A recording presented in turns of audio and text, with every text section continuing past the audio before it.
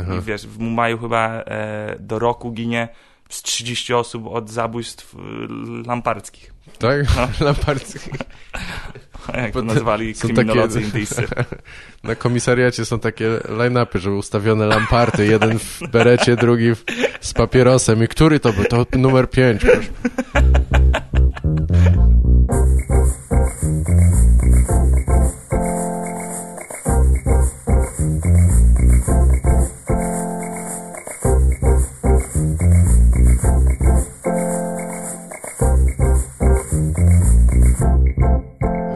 Czyli w 2 zdaniach 3 miesiące temu wróciłem z podróży dookoła świata, która trwała 409 dni, podczas której występowałem w ponad 30 krajach, na 5 różnych kontynentach, w 3 różnych językach dla setki tysięcy osób. Wow. Setki tysięcy osób. To brzmi najlepiej, to jest tak jak mówią, wspólnie mamy 30 lat doświadczenia, a jest 10 osób, nie? Ale tak. A po wyjeździe podsumowałeś sobie na karteczce, bo to brzmi jakbyś synopsis programu sprzedawał. Wiesz co, książkę będę teraz pisał. Znaczy będę pisał, już praktycznie ją mam napisaną. Masz Ghostwritera już? Rozmawialiśmy o tym. Ghostwritera? Tak. Nie, no sam piszę, sam jestem duchem. Aha, no dobra, to... Ona w dużej mierze się opiera o te posty, które wrzucałem na Facebooka. Tak. Tylko że teraz mam jak gdyby proces, że wszystkie redaguję, że zmieniam, że ujednolicam to. Że w tych postach często było tak, że ten sam żart się powtarzał. Nie? Bo ja po prostu, wiesz, napisałem coś 2 miesiące wcześniej, 2 miesiące później, nawet nie wiedziałem, że to samo napisałem. Nie? No jasne. No i oprócz tego będą też tam krótkie historyjki, które pisałem a propos ludzi, których poznawałem i no one są w sumie całkiem fajnie napisane. Czy to będą takie jakby eseje, czy coś, tak? Czy... Ja to nazwałem zbiórem rzeczy, których napisałem. Mam historyjki krótkie, mam jakieś maile, które... Nazwałeś to zbiorem rzeczy, które napisałem? No. Może się tak nazywać ta książka? Dookoła świata zbiór rzeczy, które napisałem. Tak, nie, ale jak powiedzieć zbiorem. A, zbiorem? Tak. No... Będzie potrzebny redaktor na pewno, ktoś to wszystko sprawdzi. Piotrek Szumowski pisze książkę, przejebane. Do czego ten świat doszedł? No ale to, no właśnie, to masz pomysł już na przykład, bo nie będziesz pisał chronologicznie. Czy to będą takie osobno wolno stojące rzeczy, a nie, że będą jakieś połączone wszystko? Znaczy, książka będzie podzielona na 3 albo 4 części, nie? Pierwsza część, czyli taka w sumie główna, to są te posty, czyli dziennik, innymi słowy. Tak. I to jest chronologiczne. Z tym, że oprócz tego, że jest ta perspektywa, w której ja uczestniczę teraz w tej podróży, tak, że słuchajcie, czuję się źle, jestem w Kambodży, prawda? No tak. To teraz też dopisuję różne rzeczy, które już wiem po czasie, prawda? I jakoś próbuję to ograć, żeby to miało sens po prostu, żeby była jakaś nitka, która wiąże te wszystkie posty, prawda? Druga część to jest różne takie głupie rzeczy, które napisałem, tak? W stylu wiersz albo rozprawkę polityczną. Piotr Szumowski napisał rozprawkę polityczną, no. Jakieś tam maile, z którymi się wymieniałem, które były bardzo obszerne i krótkie historyjki ludzi, których poznałem. Tak. A trzecia część, i to nie wiem, czy to będzie tak naprawdę, czy już za dużo tego nie ma, to jest, że wszystkie filmiki, które nagrałem, wszystkie występy, które zrobiłem, chcę zrobić transkrypcję i tłumaczenie i na bokach postawić jak gdyby komentarze, dlaczego ten dowcip jak gdyby jest śmieszny, dlaczego go użyłem i tak dalej. Tak. Coś, co chyba Stuart Lee zrobił, nie? W swojej książce. Antek mi to podsunął. Z tym, że to jest fajne dla mnie, żeby sam przeanalizować, co napisałem, ale też mam wrażenie, że trochę jest zbyt aroganckie z mojej strony, żeby tłumaczyć ludziom, dlaczego ten dowcip opowiedziałem. Że nie jestem tak dobrym komikiem, że to jest ważne. Że... Tak. I w zasadzie, wiesz, niektóre opowiedziałem, bo nie miałem nic innego. Jasne. No tak, ta książka Stuarta Lee jest bardzo taka... jak to powiedzieć, trochę masturbacyjna, w sensie, wiesz, no jakby... Ty widziałeś kiedyś Stuarta Lee na żywo? W ogóle byłeś na jakimś brytyjskim stand-upie na żywo? Nie, właśnie nie. Chciałem jeszcze go zobaczyć, ale nie było okazji. Myślisz, że on by sprzedał bilety w Polsce? No pewnie by jakieś sprzedał, ale ciężko powiedzieć, czy... Myślisz, że czy 200-300 by w dużo... by sprzedał? 200 biletów w Warszawie po 50 zeta? No ja myślę, że by sprzedał, ale szczerze mówiąc ciężko mi jest to wyczuć, bo jak wiesz, jak przyjeżdżają komicy zagraniczni, to bardzo różne są reakcje i mi się wydaje, że on jest takim komikiem, że większość, że tylko tacy fani, co zgłębiają temat, go znają, bo to nie jest tak, że możesz go jakoś tak przypadkiem za bardzo zobaczyć. No tak. Możesz trafić na YouTubie, jak siedzisz i oglądasz tych filmów mnóstwo i jak tam ma odpowiedni trop sugestii trafisz, to może to coś, ale... No tak, i to też musisz znać stand-up, zanim poznasz Stuarta Lee. W sensie to nie jest pierwszy komik, którego obejrzysz i go polubisz. W sensie musisz znać innych, żeby polubić go, albo robić sobie jakąkolwiek opinię na jego temat, nie? Raczej tak, musisz kojarzyć konwencję stand-upu, żeby docenić to, co on robi, jasne. No. A co do zagranicznych komików... Ale wiesz, nie wiem, czy on by w ogóle chciał przyjeżdżać na jeden na przykład występ 200 biletów, bo on gra wyprzedane w Londynie rzeczy tam przez miesiąc, czy coś czasami, więc... Ja wydaje mi się, że w sensie rozmawiając z komikami na świecie i wiesz, nie wiem, czy na przykład ty kojarzysz Stephen K. Amos? Chyba nie, ale... Czy tam Daniel Sloss, czy Brandon Burns. Tak, okej. To są mniej więcej, to są komicy powiedzmy w tej samej lidze, prawda? Czy lepsi, czy gorsi, ale to jest jak gdyby oni sprzedają, to co powiedziałeś, z rocznym wyprzedzeniem w Anglii już mają swoje występy. Jak ja miałem okazję z nimi rozmawiać, wiesz, na festiwalach w Australii, czy gdziekolwiek na świecie, i wiesz, mówić im, że jestem komikiem z Polski i że zaczynamy tutaj jakąś scenę czy coś, to oni mega entuzjastycznie do tego podchodzili. Wiadomo, że to też indywidualnie zależy, wiadomo, jeden będzie chciał przyjechać, drugi nie, ale jest bardzo wielu komików, którzy są znani, których byś myślała nigdy by nie przyjechali, którzy zrobią to praktycznie za darmo, jak się do nich dojdzie z tej osobistej strony, jak go poznasz, jak przedstawisz mu pomysł. Tak. I wydaje mi się, znaczy nie wiem, ciężko mi powiedzieć, czy Stuart Lee by należał do takiej grupy komików. Jasne. Ja myślę, że ma troszkę bardziej wyjebane, po prostu jest starszy i w ogóle, ja nie mówię, że nie, ale tak spekuluję, nie? Tak. Ja myślę, że na przykład u niego ważniejsze by było, żeby na przykład powiedzieć mu, że nie możemy mu tak dużo zapłacić, ale możemy go, wiesz, że pojedzie z Heathrow, British Airways i będzie miał 5-gwiazdkowy hotel tutaj, ale wiesz, no troszkę mniej hajsu, ale fajna impreza. I żeby mu powiedzieć, że wiesz, tańsze bilety gdzieś tam w gorszym hotelu i zapłacimy ci 500, czy cokolwiek to by nie miało nie być. Tak. Nie, tylko... A teraz mamy perspektywy właśnie... Stephen K. Amos powiedziałeś, że nie znasz, nie? A to jest koleś, który miał serial w telewizji Wielkiej Brytanii. Zresztą wydaje mi się, że jakbyś go puścił i ty jako człowiek, który ma na szafie, patrzę ile stopłyt DVD ze stand-upem, to... Nie, to nie są tylko ze stand-upem. Ze stand-upem jest niewiele, ale tak, sporo mam jakichś starych DVD. No to powinieneś go rozpoznać, jak już zobaczysz. Jak tak, z wyglądu mógłbym skojarzyć, ale nie znam się faktycznie na brytyjskich komikach za bardzo. Znam w sumie garść jakichś takich ludzi i też nie zgłębiałem za bardzo. Może dlatego, że to, co widzę, no to na co trafiam, akurat tych najpopularniejszych, to tak średnio mnie kręci, nie? I potem już nie szukam dużo dalej, nie? Znaczy ja też jak oglądam brytyjską komedię, to mam taką w sensie wizję, że to jest bardzo blisko i że ja też mogę niedługo tam występować, w sensie trochę jako głupota to mówię, ale też tak, że jest to osiągalne dla mnie. W sensie, że ja widzę, co się dzieje gdyby u sąsiada. Tak. A jak patrzę na amerykański stand-up, to mam takie, no to widzę, co się dzieje, wiesz, w drugim mieście. Mnie tak za bardzo nie interesuje, tyle samo, co mój sąsiad, nie? tak, no to jest, wydaje się, bardziej odległe. I chciałbym powiedzieć, że tam jest dużo większa konkurencja, ale właściwie nie wiem, bo też tych rynków jest więcej. Nie są ludzie, którzy grają tylko w danych paru stanach czy coś i się nie ruszają, a są inni, którzy są znani narodowo czy coś i tak dalej. A propos właśnie różnych rynków, to jak byłem w Nowym Jorku, to miał jakiś komik, ja w to nie wierzę, ale rzucił mi statystykę, że w Nowym Jorku, na wyspie Manhattan jest więcej klubów komediowych niż w całej Ameryce.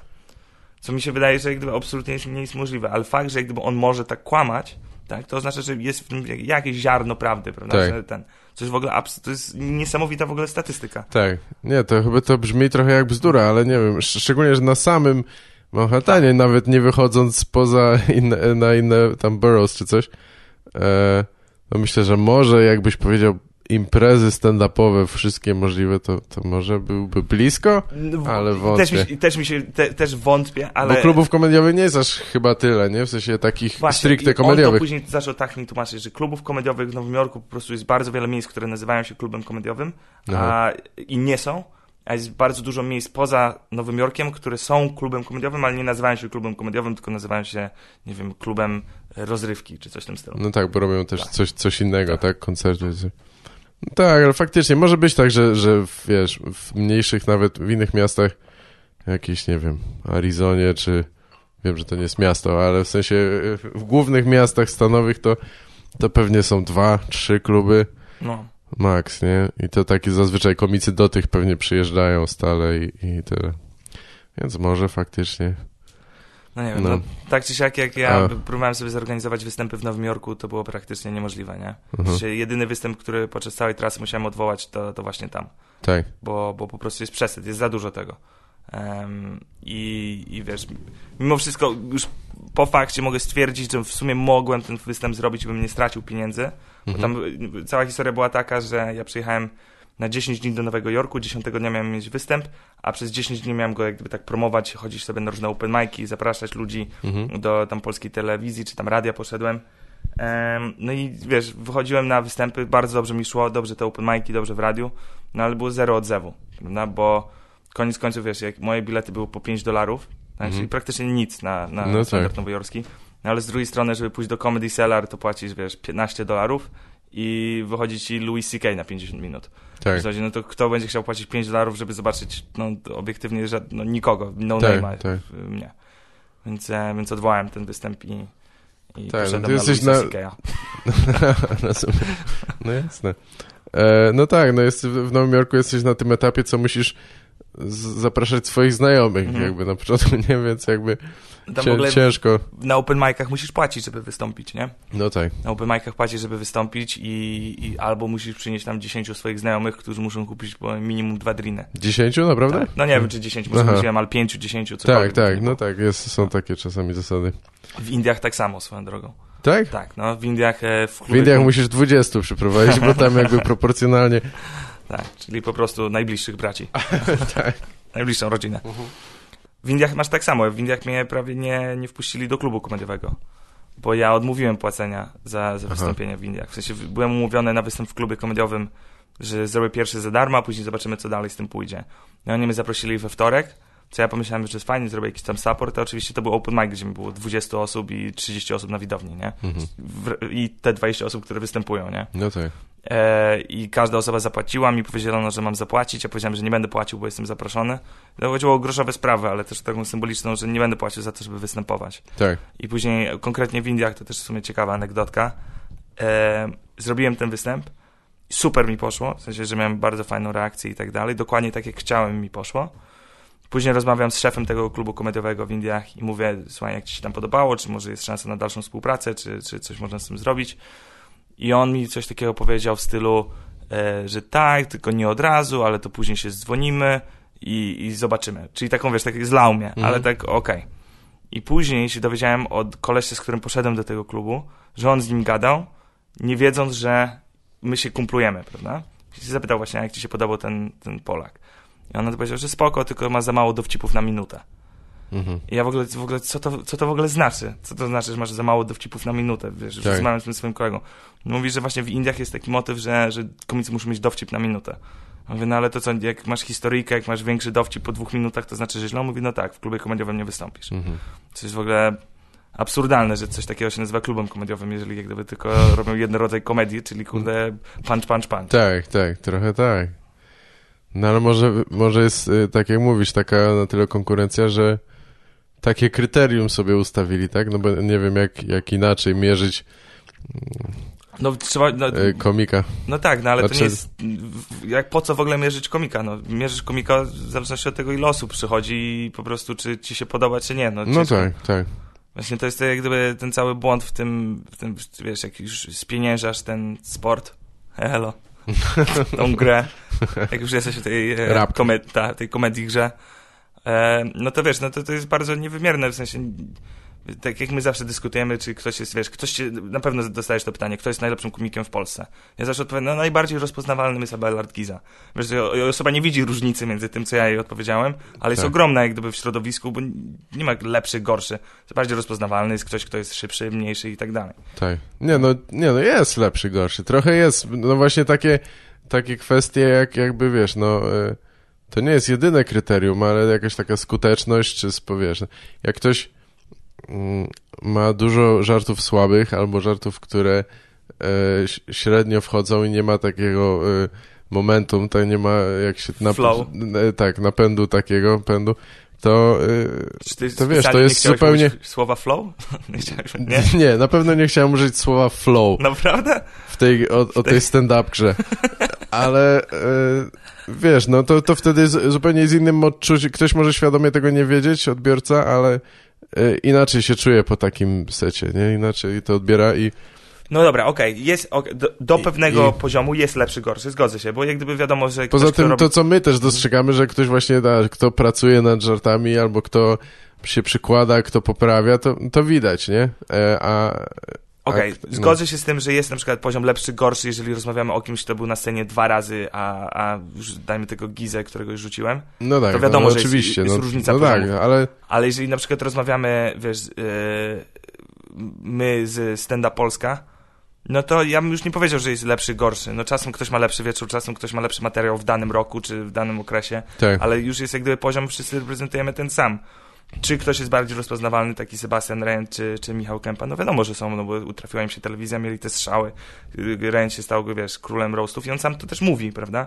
Tak. Ale czy ja na przykład rozmawiając z nim czuję, że on jest lepszy ode mnie? No ni chuja. W sensie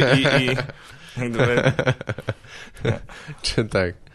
Tak, no myślę, że to są już takie bardziej subtelne różnice. Też ja niekoniecznie bym klasyfikował, może bardziej według tego po prostu ktoś, tak jakby to, o czym mówiłem trochę, kto się przykłada i to widać, nie? Mhm. Bo nie wszyscy wkładają tyle samo wysiłku. To jest, bądźmy szczerzy, i tak jest ze wszystkimi komikami. Myślę, że większość trochę się opierdala.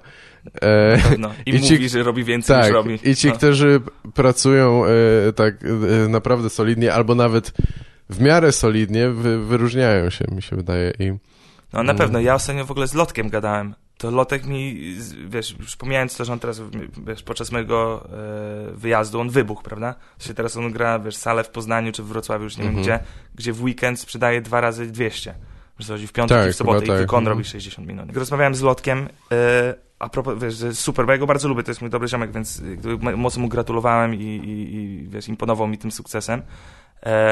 I w ramach tej rozmowy on mi powiedział, że 2,5 godziny materiału napisał w tym roku. W sensie podczas mojej nieobecności. 2,5 godziny. To jest w chuj dużo. No tak. Ja jestem pierwszy sceptyczny, żeby powiedzieć, no ale dobra, Lotek, jakie to były 2,5 godziny? No właśnie. Wiesz, co chodzi? No mówię, no, to są takie 2,5 godziny, że wiesz, w tym Wrocławiu, czy tam gdziekolwiek to nie było, on przyjechał, wiesz, w styczniu, zrobił godzinkę, gdzie przyszło 200 osób i później zrobił, wiesz, nową godzinkę w listopadzie, gdzie też przyszło, wiesz, tam 200 osób, czy cokolwiek. Wiesz, co chodzi? Czyli, wiesz, wymierność na zasadzie, czy widzom się podoba, no ma niesamowitą skuteczność i ludzie cały czas wracają. Tak, I wiesz, znalazł tą swoją niszę, swoje poczucie humoru. Jest w stanie napisać, wiesz, w tej bańce 2,5 godziny materiału na rok. No to kurwa szapobano. No dobra, ale wróćmy do tematu twoich podróży. Temat Nowego Jorku już zamknęliśmy na razie, tak? Nie ma co więcej opowiadać. Znaczy w Nowym Jorku to jest do takich największych sukcesów, to byłem w Comedy Cellarze 3 razy. Ale sukcesy nikogo nie interesują, porażki, chcemy się śmiać z cudzego nieszczęścia. Czyli co, jakie porażki były podczas tej podróży? Nie, było, w sensie, to jest ukochany temat wszystkich, ty nie jesteś pierwszą osobą, która mnie pyta się pierwszą porażki, nie? To ja wiem, że robisz to dla beki, ale jeszcze tylko właśnie chciałem zamknąć temat konkretnie Nowego Jorku i chciałem cię zapytać przy okazji, bo wspomniałeś o polskiej telewizji, czy coś? Byłeś w jakiejś polskiej telewizji? W radiu. Czy w radiu, przepraszam. W radiu. Ja się przejęzyczyłem wcześniej. I jak to się nazywało? Radio Polonia? Niech zgadnę. Coś takiego, musiało już... Red and White Radio FM? Biały Orzeł, nie? Tak, coś takiego. Tak. I jak tam poszedłeś, to ci ludzie wiedzieli mniej więcej o co chodzi? Co ty robisz, czy... Tak, tam była, o ile dobrze pamiętam, była taka sympatyczna młoda dziennikarka, żeśmy chwilę o tym porozmawiali. Wiesz, w ramach... Nowy Jork był ostatnim moim przystankiem, jednym z ostatnich. No tak. To ja wtedy wiedziałem, jak to się robi, wiedziałem, jak się, nie wiem, promuje własny występ, jak o tym opowiedzieć. Już i tak miałem te 1000 opowieści z Ameryki Południowej, Australii, Azji i tak dalej. Tak. Już nie było z tym problemu.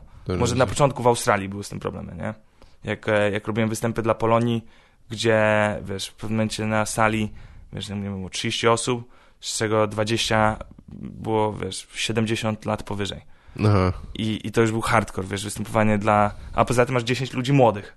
Nie? No tak. Czyli też masz jak gdyby, że musisz wszystkich teraz zadowolić, ale te 20 osób, tych dziadków, jest jak gdyby przy jednym stole. No i stary, no nic tam ich nie śmieszy. W sensie, no nic. Może ja mogłem wszystko robić. W sensie ich komplement dałem, ich obraziłem i coś o Australii, coś o Polsce i tak dalej. Oni nawet nie wiedzieli, że mają się śmiać. Rozumiesz, że oni przyszli jak gdyby posłuchać polskiego i się zdziwili, że mówię po angielsku. No właśnie, bo wszędzie występowałeś po angielsku, tak samo w Nowym Jorku. Po hiszpańsku. Aha, no dobra. Po hiszpańsku i zrobiłem krótki występ, nawet w Albanii po Polsce.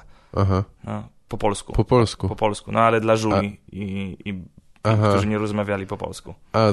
To co na ulicy nagrywałeś? Tak, no. To widziałem. No. To śmieszne było. Ale w Nowym Jorku miałeś występować po angielsku też, tak? Tak, wszędzie miałem po angielsku, tak. no. Wiesz co, ja się w pewnym momencie w Tasmanii był ciekawy przypadek, bo klub komediowy w Tasmanii jest też domem klubu Polaka. Po prostu zbieżność i tak dalej. I dlatego mi się udało od razu tam zapakować występ, bo jak napisałem do promotora, że jestem Polakiem i to on w ogóle super, zawsze chcieliśmy mieć polskiego komika, nie? Tak. To macie pierwszego.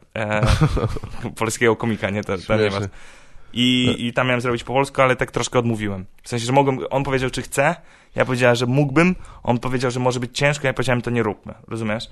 A dlatego, że po prostu, wiesz, jak już byłem w Tasmanii, to 8 miesięcy występowałem po angielsku i bałem się, że od razu, wiesz, mam wejść i zrobić godzinkę po polsku z materiałem, którego już tak, wiesz, trochę już nie pamiętam, trochę nie powtarzam i tak dalej. Po prostu wolę to zrobić po angielsku. Tak. A propos klubów komediowych prowadzonych przez Polaków, to jest jeden w Tasmanii, a drugi w Sztokholmie.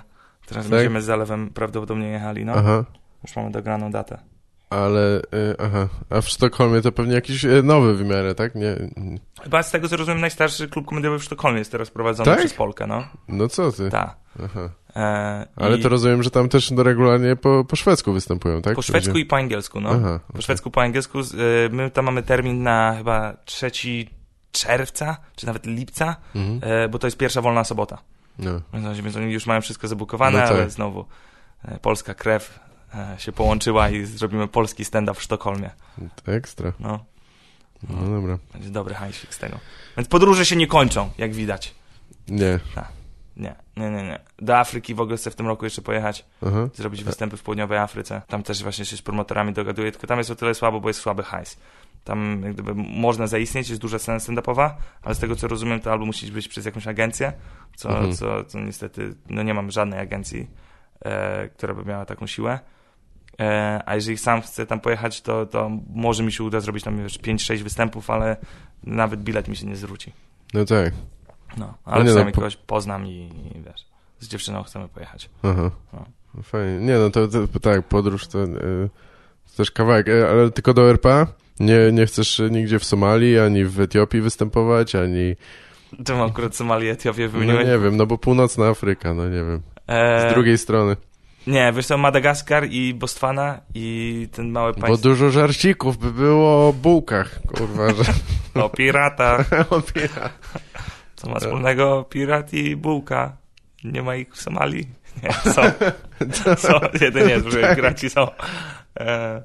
Dobra. Jeszcze muszę nad tym popisać. Okay.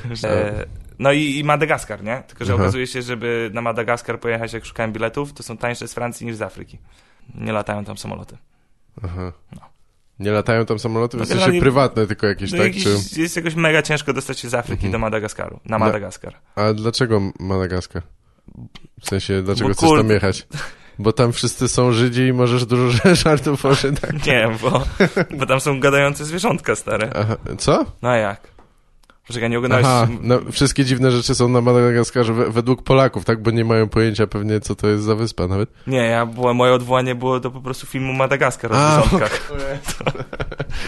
Zjebałem. Znaczy, oboje zjebaliśmy, bo odwołanie do filmu Madagaskar uważam, że jest poniżej tego programu nawet, ale... Prawda, tak? Nie, że... Zobacz, jest jakiś duży hejt na Madagaskar. Tak. Nie, możemy o wszystkim rozmawiać, ale nie poruszajmy tego tematu. Jak ktoś to porusza, to wypraszam od razu. Wiesz, że to jest bardzo dotkliwy temat dla Gawła. Jak zaczniesz dziewczyna go rzuciła, kiedy zaprosiłem ją na Madagaskar. Jak zaczniesz robić Króla Juliana, to kurwa się obrazimy i nie będę już z tą gadał. No kusisz, gdybym umiał, to bym zrobił. Umiał, to w tym momencie na pewno by poleciał. Wiem. No dobra, ale czekaj, bo chciałem jakiś luźny szkielet chociaż narzucić, tak, bo nie wiem, o czym mamy gadać następnym. Bo ty zacząłeś podróż po Bałkany? Tak. Nie. Dobra, to polećmy etapami. No, mniej więcej. Albo od najmniej ekscytujących do najbardziej, nie wiem. No, jak wolisz. Trzeciego dnia wstałem o godzinie 9.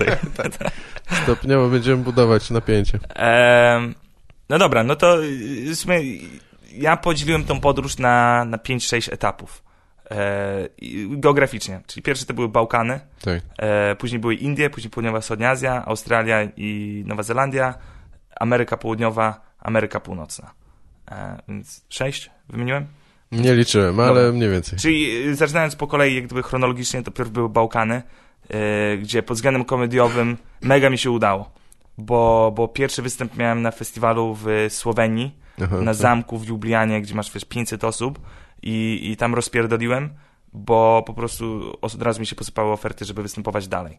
I z tego występu na przykład udało mi się zorganizować trasę ze Słoweńcem i z Chorwatem i wiesz, zamieszkać, znaczy nie wiem, czy to jest sukces stand-upu, ale później jak gdyby poznałem innego komika, zrobiliśmy 2 występy, później wiesz, pojechałem do niego do rodziny, wiesz, w górach, tam z nim posiedziałem 5 dni i tak dalej.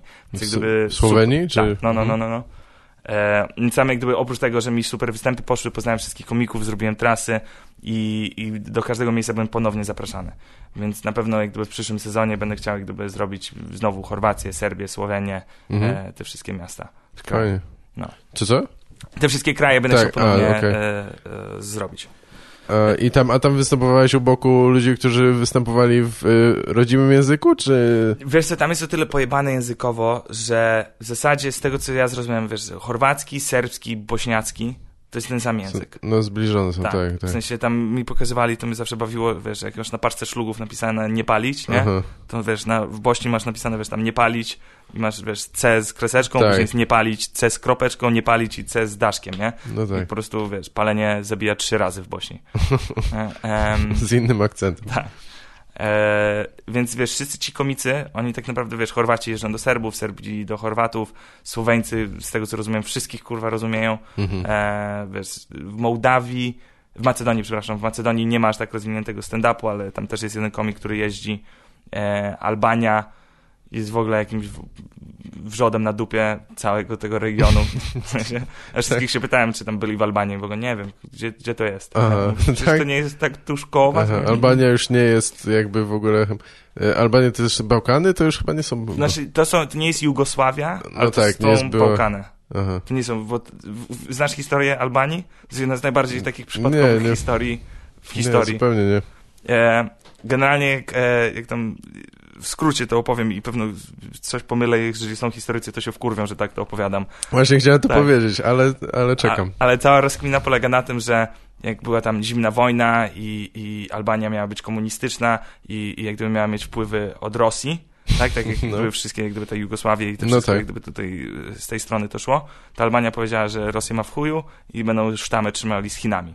Chiny w ogóle zareagowały na to w ogóle, a gdzie jest Albania, ale spoko, chcą być z nami, to 5 skleimy. I później była opcja, że przez 5 lat ze sobą negocjowali, a w końcu Chiny powiedziały, no Albania, no kim ty jesteś w ogóle? Jesteś za daleko, to ciężko nam jak gdyby utrzymać tą relację. Tak. No i Chiny się wypięły na Albanię i Albania w zasadzie została sama, jako taka komunistyczna jak gdyby enklawa, która nie działa z Rosją. Chiny się na nią wypięły i nikt nie wie, po co ona tam jest. A właśnie nie ma jakiejś takiej lokalnej kosy, jak tam, nie wiem, Australia versus Nowa Zelandia, że te kraje jakoś się nie lubią nawzajem, czy bardziej na tle pewnie etnicznym tylko, czy regionalnym jakimś, tak? Wiesz co, na pewno w Jugosławii, wiesz, ta kosa między Serbami i Chorwatami jest mega jak gdyby obecna, wiesz co chodzi, bo... Ale to nie jest bardziej, że muzułmanie versus chrześcijanie? Czy... Też. Bo to przecież były takie wewnętrzne podziały, nie? No tam jest dużo aspektów się dzieli, nie? Czyli pierwsze te narodowościowe, tam religijne też mają na to wpływy. Wiesz, no pamiętaj, że wojna ta bałkańska, stara, ona się skończyła co, 20-25 lat temu? Nie? Czyli to jest cały czas obecne, bo jak gdyby to znaczy, że twój ojciec tam umarł, nie? Czyli jak gdyby to ma dalej bezpośredni wpływ na rodzinę. Coś, co mnie najbardziej jak gdyby zszokowało, albo co tak mi pokazało, jak gdyby jak to jest świeże, to jest to, że masz wszystkie cmentarze, tak naprawdę są w centrum miasta. Wiesz co chodzi, bo nie mieli gdzie chować ludzi, więc chowali ich, wiesz, na środku.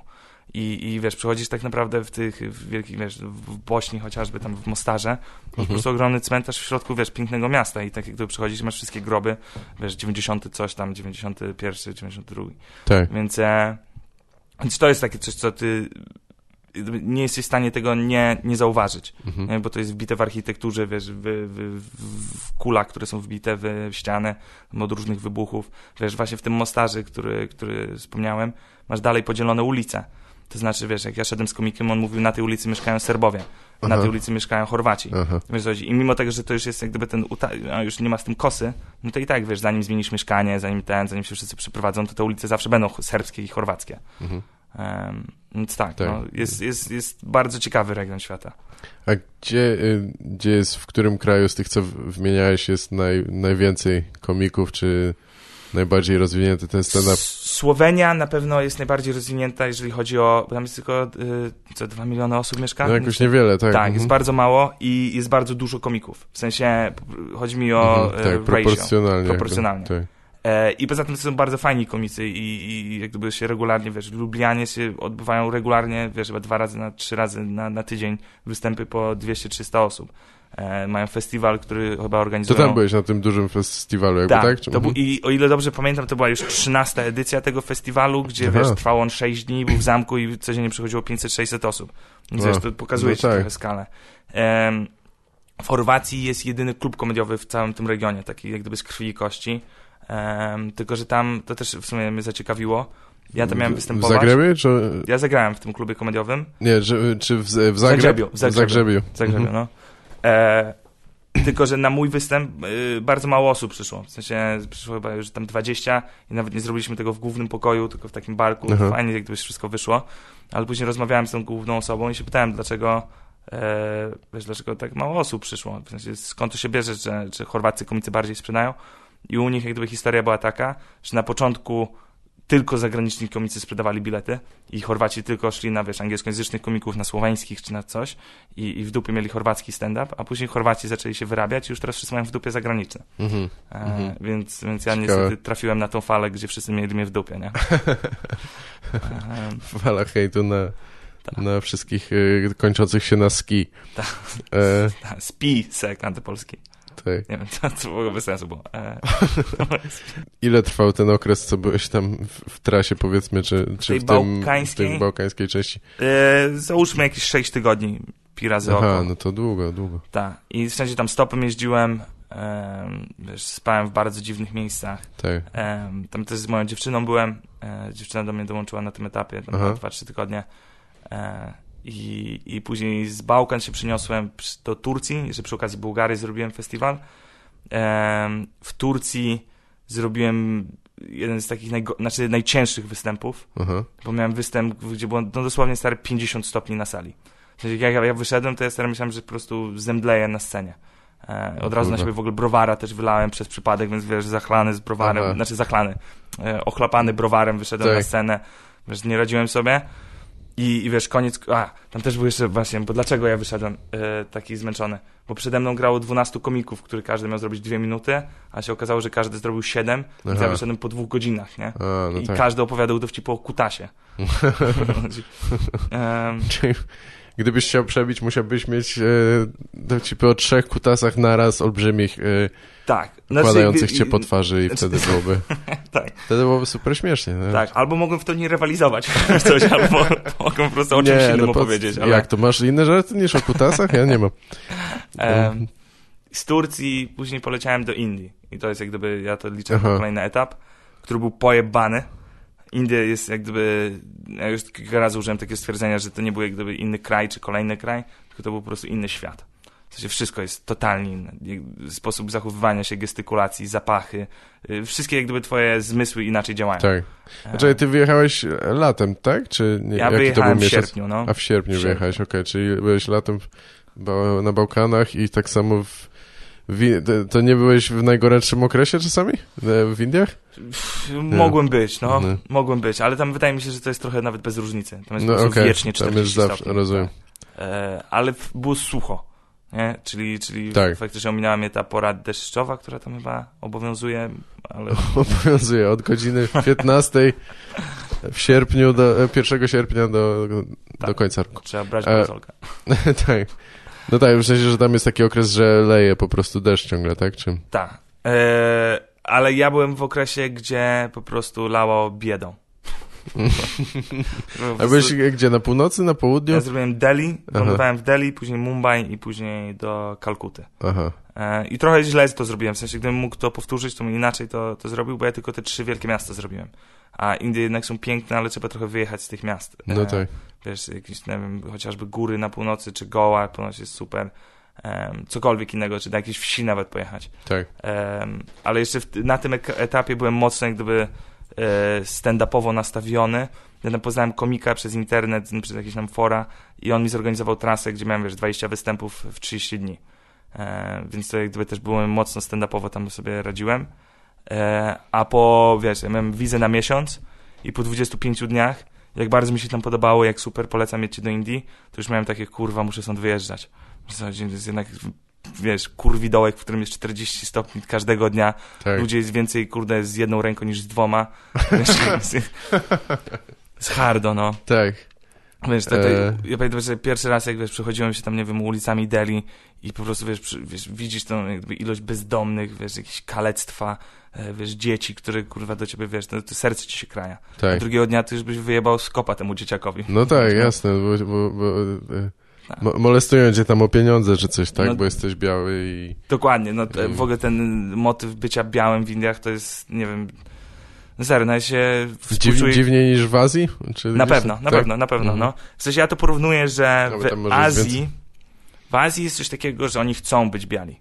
Wiesz co chodzi, że oni jak gdyby mają wszystkie ten makijaż, żeby być bardziej białym. Ludzie w telewizji są bardziej biali niż są w rzeczywistości. Jest takie, że ja też mogę być biały. Tak. A w Indiach jak gdyby ty jesteś Bogiem. Oni nigdy nie będą biali, oni jak gdyby więc jak gdyby oni do ciebie podchodzą i no mówię ci, traktują cię jak Boga. Dosłownie jak Boga. Tak. Ale nie ma też takiego rasizmu negatywnego, w sensie, że wiesz, że do pewnych rzeczy nie masz dostępu, czy coś takiego. Tak jak na przykład w Japonii chociażby, czy coś, nie? Czy w Korei. Wiesz co, nie spotkałem się z tym konkretnie, że do czegoś nie mam wstępu, ale było wiele miejsc, do których ja nie chciałem wchodzić, nie? No okej, no dobra. Wiesz, to jest do kibla, który kurwa nie ma spłuczki i stary, się podlewasz prysznicem, gdzie jest ciśnienie wody takie, że to po prostu skrapa, Nie to, że idzie do przodu, tylko po prostu krople z tego zlatują i masz się tym podcierać. Co też musiałem, kurwa. Więc tego typu miejsca, gdzie biały nie chce wchodzić, na pewno istnieją w Indiach. Czy są miejsca, w których nie może wchodzić? No nie wiem, pewno istnieją, ale nie szczególnie. Nie trafiłeś na to. No. Robisz sobie badania jakieś po tej podróży? Takie okresowe? Nie masz odwagi. Czuję się zdrowy, jestem zdrowy. No dobra. Ale to też długo byłeś tam. Ja nie wiem, czy ja bym tam tydzień wytrzymał. Właśnie ze względu... Ja znając twoją osobowość, myślę, żebyś tam 2 godzin nie wytrzymał. Tak.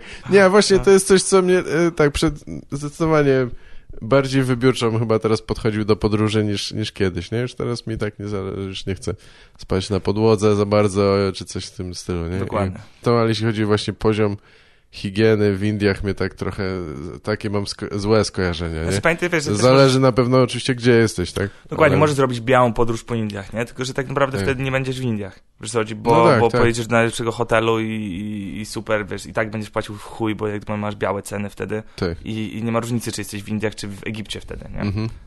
A Indie takie, rzeczywiste to jest young man's game.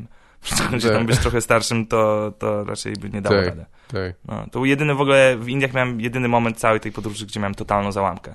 Taką, że po prostu nie dawałem sobie rady, jak wyszedłem z tych pociągów i ta jak gdyby wizja twojego pociągu indyjskiego, który jest zakodowany w polskiej głowie, czyli że wchodzisz, tam są 3 krowy, kurwa, 20 osób, jak u Williama TV ma tylko, że wszystko w jednym wagonie, no to dosłownie jest tak, nie? I ja takim pociągiem miałem dojechać już do jakiegoś tam monumentu, już nie pamiętam co to było, wysiadłem, ktoś mnie zaczął dotykać, ktoś inny mnie zaczął, molestować, inna osoba zaczęła na mnie krzyczeć, ja chciałem uciec, kurwa, ale nie mogłem przejść przez ulicę, bo nie wiedziałem jak się przechodzi, nagle dzieciaki do mnie zaczęły podchodzić, ja po prostu już miałem takie, przeszklone oczy, po prostu kucnąłem i po prostu spierdalać stąd, po prostu wyjdźcie, odejdźcie ode mnie, stary, w końcu wsiadłem do jakiejś taksówki, zapłaciłem 10 razy więcej i po prostu powiedziałem, żeby jechał, żeby po prostu spierdalał stąd, nie? Więc tak, to był i praktycznie łzami w oczach, nie? W sensie jak wsiadłem do tej taksówki, nie, kurwa, zabierz, do Warszawy jedziemy, nie? Tyle. Rozumiem. Czyli nie wracasz tam raczej? Chciałbym tam wrócić, chciałbym wrócić, tylko że może już nie do takich wielkich miast, nie? Tylko to powiedziałem, żeby w góry, naturę i to zobaczyć bardziej, nie? A nie jest tak, że na wsi jest jeszcze większa bieda niż w mieście? Czy może trochę inna jednak kultura jest? Myślę, że tak. Że tak, ale jest to coś innego. Tak. Albo nie wiem, może to jest to samo i jeszcze gorzej, no. Może tak, nie ma pewnie tyle ludzi na jednym metrze kwadratowym, tak? Ale No ja wiem, że wiesz, Natura teraz zacząłem oglądać nie wiem, czy oglądałeś Planetę Ziemię Davida. Nie, chyba może kiedyś widziałem jeden odcinek, bardziej to podwodny oglądałem, ale nie widziałem. No to jest stary, koniecznie obejrzeć sobie, bo jest drugi sezon, gdzie masz, wiesz, najnowszą technologię i właśnie robią zdjęcia wszystkim zwierzętom na świecie. To jest mnóstwo zdjęć właśnie z Indii, które są przepiękne, tak. Wiesz, gór, nie wiem, w ogóle to też mega ciekawe, zupełnie nie na temat, ale wiesz, gdzie teraz jest największe skupisko dzikich leopards, czyli gepardów. Lampartów? Lampartów. Chyba tak. Lamparty, ale lamparty są kropkowane? Tak. Tak, no to lampartów. Tak, jest największe skupisko dzikich lampartów teraz na świecie? No nie, zaraz się dowiem chyba. No, w Mumbai.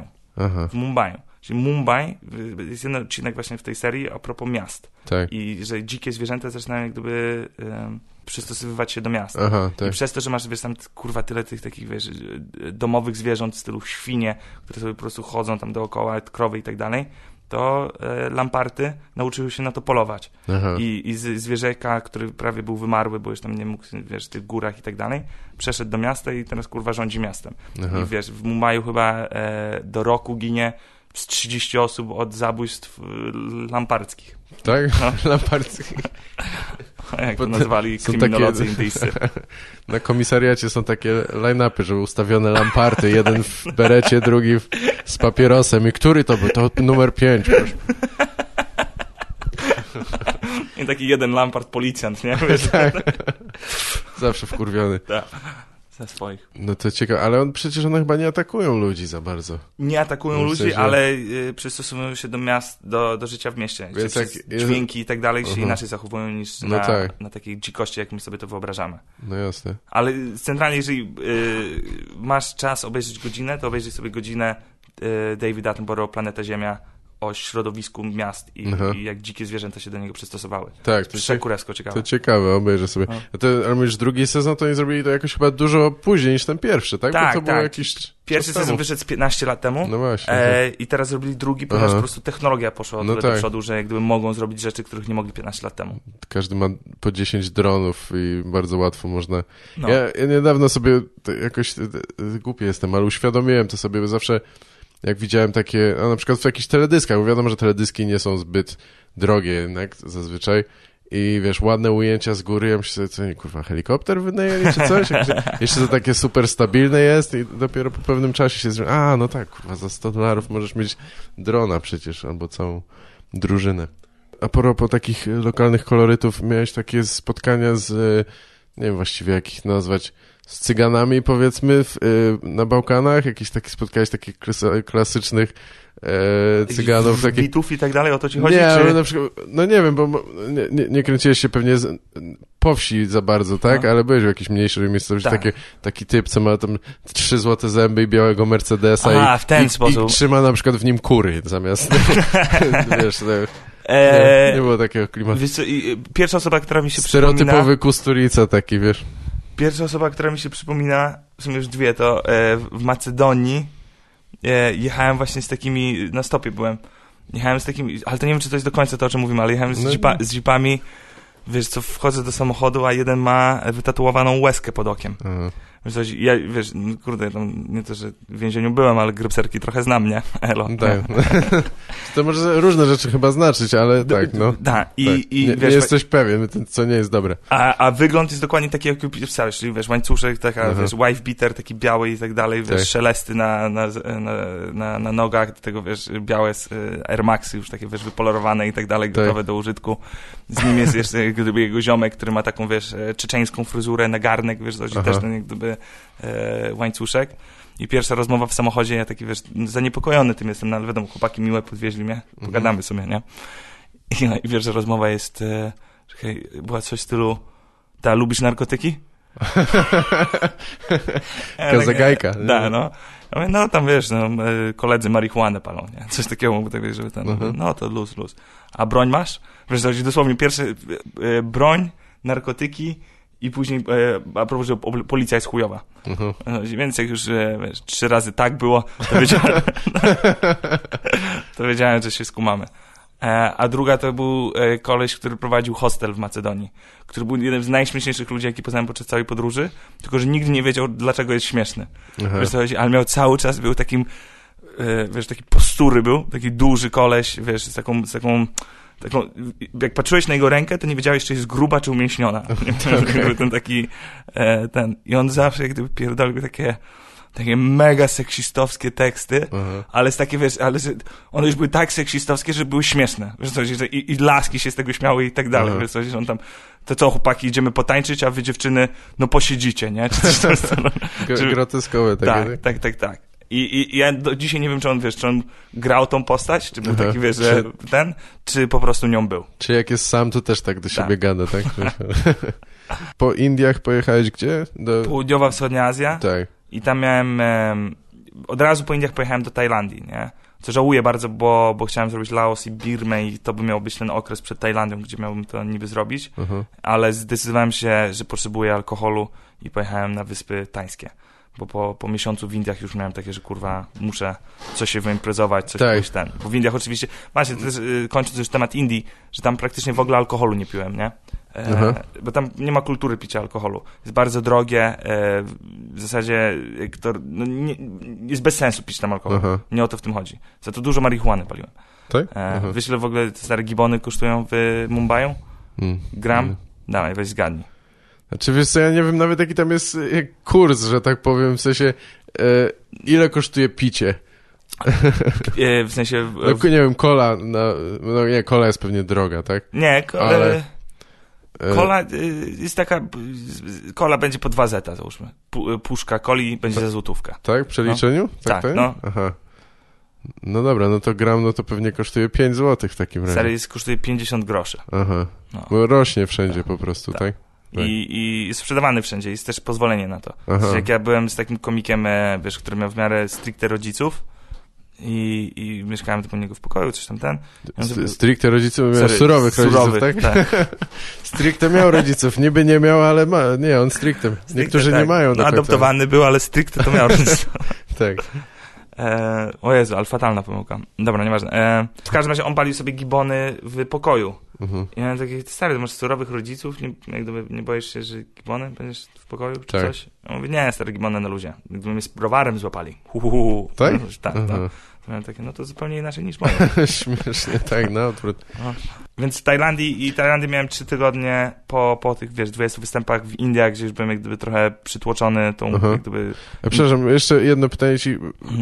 Przerywam, ale chciałem ci ostatnie chyba pytanie zadać na temat tych Indii. Jak mówię, że tam sporo było tych komików i oni czy występują właśnie takim hybrydowym angielskim, tak?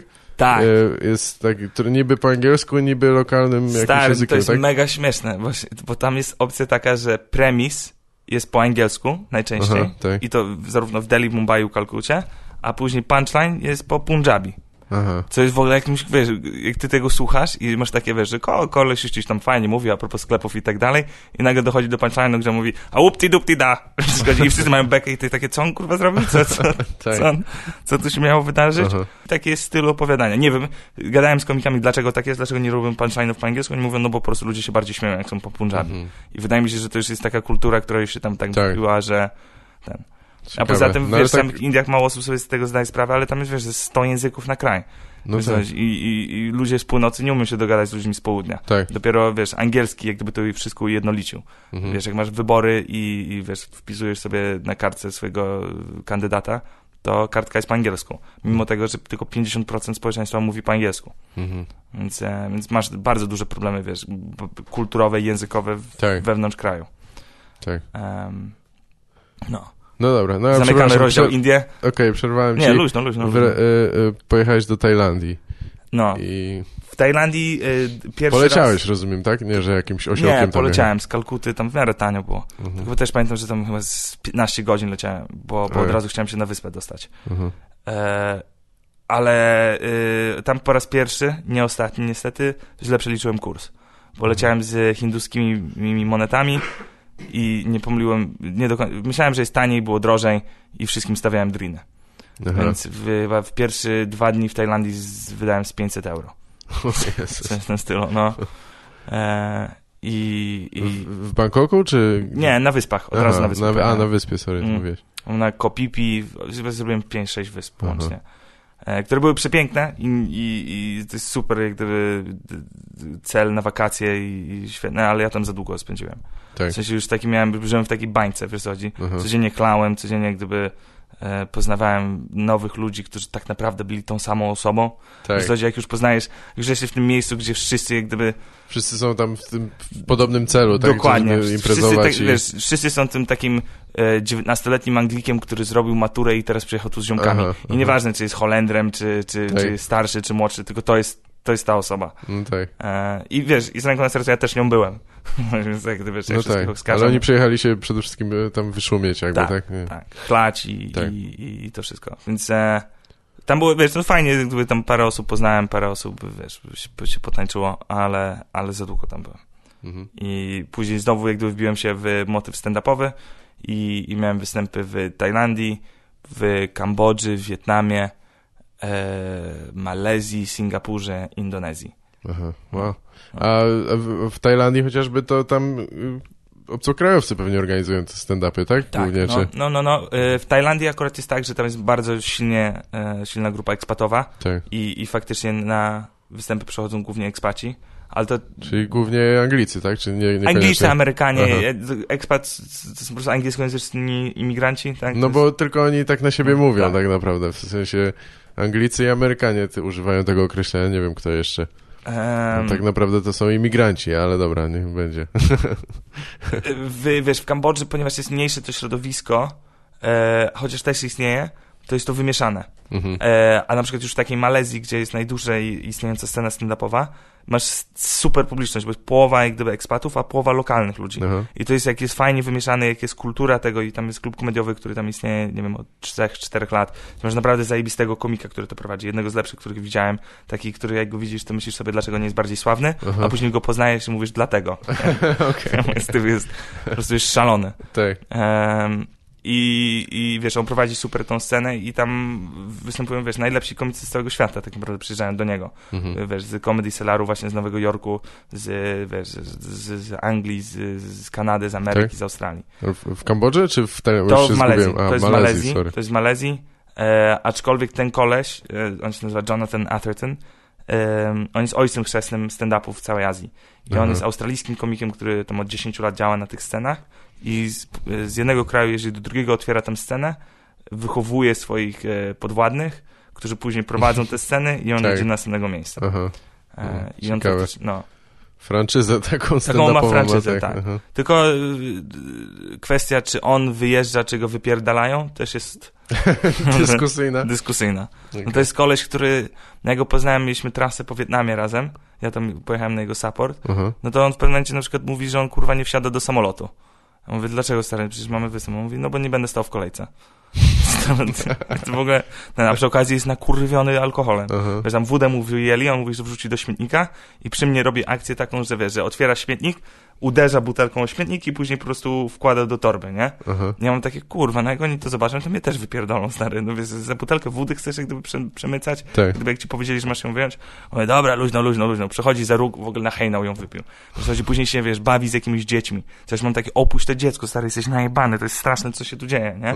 A tam wszyscy, o, biały człowiek bawi się z moim dzieckiem, nie? A mam taki, to jest biały degenerata, to jest kurwa najgorszy typ osoby. Ja bym go nie przyszlił, wiesz, nawet na metr do mojego dziecka. Tak. Wiesz, jak byliśmy w Wietnamie, to stary, on znał wszystkie kurwy z imienia. To mówimy o takim... Po znajomości, tak. Co tam u brata, nie? Tak. Więc totalny degenerata, ale świetny komik i bardzo mi pomógł podczas mojej podróży. Więc... To rzeczywiście ma sporą siatkę jakoś tak znajomości, chyba tak, skoro nie sądziłem, że tyle różnych krajów można jakby objąć tam, wiesz. No, wiesz, pamiętaj, że w sensie w Azji jest, wiesz, nawet jeżeli to jest 10%, ale jest 10%, który świetnie mówi po angielsku, to jest w chuj. To jest po prostu... Dużo ludzi w sensie, tak? No. Więc wiesz, komicy z Hongkongu, właśnie to, co powiedziałem, jeżdżą do Singapuru, do Malezji, wiesz, ten Wietnam też jest tam połączony, Kambodża i tak dalej. Więc ci komicy się wszyscy jak gdyby znają i ty masz... O, inaczej powiem. Fora, tak jak mamy komicy w Polsce, czy coś w tym stylu, tam nie ma fora do końca komicy w Wietnamie, tylko komicy w Azji. Rozumiesz? I to tworzy, że ta scena jest jak gdyby połączona. Filipiny są mega rozwinięte pod względem stand-upu. Tak? Singapur, Malezja i Hongkong. To są te takie 4 przodujące i później jest... I po angielsku wszędzie głównie, tak? Oczywiście też w lokalnych językach. Jasne. Ale bardzo, bardzo często po angielsku i bardzo często ten angielski jest lepiej przyjmowany. Bo jak oni sami mi to tłumaczyli, nie wiem ile w tym jest prawdy, że azjatycki jest bardziej ocenzurowany i oni używali takiego tak mi to opowiadali, że jak mówią po angielsku o seksie, to czują się z tym okej. Ale jak mówią na przykład po malezyjsku o seksie, to coś jest nie tak. W sensie nie mówi się po prostu w tym języku o seksie. Tak, nie ma takich nawet wzorców, takich nikt nie mówi czegoś tam. Że publiczność jakoś dziwnie reaguje, że oni, wiesz, brakuje tych słów takich, które by uchwyciły esencję jak gdyby tego, co chcesz powiedzieć, a nie po prostu, że mówisz, że wiesz, słowo seks i wszyscy wiesz, co chodzi. Czyli ten etap był Południowo-Wschodnia Azja, gdzie super mi się udało, wszystko było fajnie. Wszędzie, gdzie jeździłeś, z tego, co tam przynajmniej widziałem, starałeś się opowiadać rzeczy jakieś lokalne, tak? Znaczy swoje doświadczenia z podróży, czy obserwacje, tak? Cały motyw polegał na tym, że zawsze robię jak gdyby swój 60-minutowy spektakl, który się, wiadomo, zmieniał, ale szkielet zawsze pozostawał ten sam. I zawsze o danym kraju robiłem, chciałem 5 minut zawsze napisać. Czasem było gorzej. Jestem pierwszą osobą, żeby powiedzieć, że niektóre te dowcipy były bardzo złe. Niektóre były lepsze, niektóre już były tak pisane. Ja w pewnym momencie nauczyłem się pisać dowcipy lokalne. Czyli takie, które wiesz, po prostu rozśmieszą publiczność, która przyjdzie na to. Tak. Bo będą jak gdyby widzieli, że to jest osoba zewnętrzna, która o tym mówi i ty jak gdyby poruszysz kilka ich stereotypów i jak gdyby będzie turbo beka i wszyscy będą zadowoleni. Ale w internecie to nie zawsze wychodziło, nie? Jak to się oglądało, to nie było takiego czegoś, że to mnie śmieszy. I szczerze, to też było ciekawe dla mnie, nie? Bo ja nie wiedziałem, że tak to będzie wychodziło. Chodzi ci o to, że to nagranie nie odwzorowuje tego, no oczywiście, tak, tego co tam, atmosfery przede wszystkim, tak? Jakby. Czyli ta Azja, jeżeli już ją mam tak podsumować, komediowo była bardzo dobrze, mi wszystkie jak gdyby występy bardzo dobrze poszły, finansowo też jak gdyby mi się tam dobrze radziło, ale w gruncie rzeczy nie był kontynent, w którym się zakochałem. W sensie jednak jak gdyby ta ilość osób i ten taki motłoch i to wszystko jak gdyby istnieje i jest ogromna różnica kulturowa, jeżeli chodzi o to, że ciężko jest tak naprawdę być częścią tych społeczeństw, bo jesteś biały, rozumiesz, że nawet jeżeli ty nie czujesz się, bo wiadomo, że ja się nie czuję, że jestem biały, jestem lepszy, ale przez to, że jestem biały, to jak gdyby ludzie inaczej ze mną rozmawiają, nigdy nie odkryjesz, jak gdyby nie usiądziesz sobie z lokalnym typem i zajarasz sobie szluga i pogadasz sobie o dupach. Tak. Rozumiesz? Bo po prostu zawsze koleś będzie jak gdyby jest biały, siedzę z białym, zróbmy zdjęcie, nie? Więc nie dla... Trochę tak, ale zawsze we wszystkich tych krajach, co wymieniłeś, tak jest? Jest jakaś... W jakimś wiadomo, stopniu, ja mówię też, generalizuję mocno, tak. Bo na pewno się zdarzą osoby, które takie nie są i zdarzyły mi się, wiesz, środowisko komediowe w tych wszystkich miastach było super, nie? Tak. I przyjmowało mnie jako równego i tak dalej. Ale na ulicy tak. Na ulicy wszędzie w tych krajach tak. No i co, a później jest Australia, Nowa Zelandia, gdzie były po prostu festiwale komediowe cały czas. Czyli ja zrobiłem w Australii 5 miesięcy festiwali, gdzie, wiesz, były okresy, gdzie w przeciągu, nie wiem, tygodnia wystąpiłem z 30 razy, nie? I tam faktycznie, wiesz, pod względem komediowym się rozwinąłem jak nigdy dotąd i wiesz, Australia dla mnie była takim momentem, że zacząłem inaczej trochę patrzeć na komedię.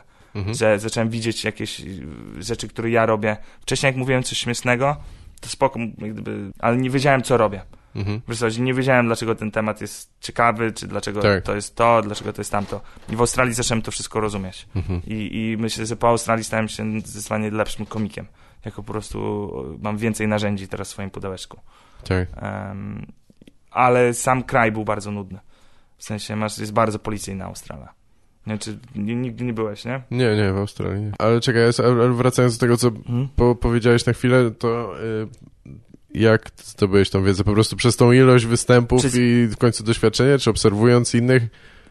Oba. Czyli na pewno obserwując innych na żywo się uczysz w chuj. No tak. Bo widzisz, wiesz, też ja występowałem z komikami po parę razy. I też jest bardzo ciekawe, wiesz, bo ja mam tą iluzję, że pierwszy raz widzę komika i mówię, kurwa, ale jest niesamowity, wiesz, w ogóle, kurde, jak on to robi. Widzisz go za drugim, trzecim razem i masz, czekaj, on tutaj tak naprawdę stosuje, wiesz, odpowiednie pytanie, żeby dostać odpowiednią odpowiedź, to wszystko, wiesz, łamie mi się ta iluzja. Co jest fajne, bo mam kolejne narzędzie, ale tracę trochę tej magii. Nie? No za pierwszym razem mniej krytycznie możesz popatrzeć, nie? Czy tak nie analizujesz tego tak bardzo, tak? O to ci chodzi? No i wiesz, na przykład rozmawiałem z takim komikiem, on się nazywa Ben Darso.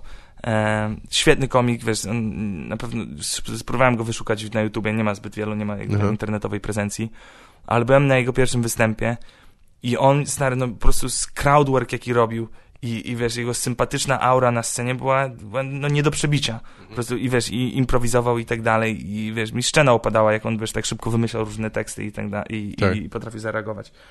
I z nim jak gdyby się dosyć skumplowałem i on mi dał, wiesz, no, mnóstwo zajebistych rad. Na przykład do tego podejścia, nie wiem, czy już o tym rozmawialiśmy prywatnie, ale wiesz, jak ja jestem na scenie, albo wcześniej przynajmniej mocno tak było, że jak ktoś mnie heklował, to ja bałem się tego. To znaczy bałem się tego, że będzie uwaga skupiona na nim i od razu miałem takie coś, że muszę go pocisnąć, musi być jak gdyby z powrotem ludzie się na mnie patrzeć, nie mogę pozwolić na to, żeby jak gdyby się rozproszyło to wszystko i że zaraz ja przegram heckling i tak dalej. I wiesz, i mimo wszystko, że chciałem być śmieszny, to byłem bardzo defensywny. I nie pozwalałem na to, żeby tutaj się coś działo w tej widowni, nie? A widziałem tego Bena właśnie Darsoła, który w momencie, kiedy coś się działo na scenie, na widowni, on bardzo często zadawał pytanie, wiesz, why? Wiesz, w jakiś tam why did you do that, man? Why did you think that's gonna be funny? What's happening here? Wiesz, I w ogóle zaczynało się dziać coś na widowni, co po prostu wiedziałeś, że to jest pierwszy raz, wiesz, że to jest coś unikatowego, bo on teraz się wywiązuje rozmowa, która 2-3 minutowa, która niekoniecznie nawet jest śmieszna. Wiesz, po prostu napięcie rośnie. Masz napięcie, że dokąd to prowadzi, że tutaj coś się dzieje i tak dalej. I bardzo często on w ogóle, wiesz, nawet nie kończył tego jakimś super mega dowcipem. Wiesz, tylko, wiesz, kończył uśmiechem, wiesz, jakąś tam swoje coś tam zrobił i kurde, wiesz, no super, jak gdyby masz rozładowanie napięcia, świetnie w ogóle, jak gdyby wszyscy na to reagują.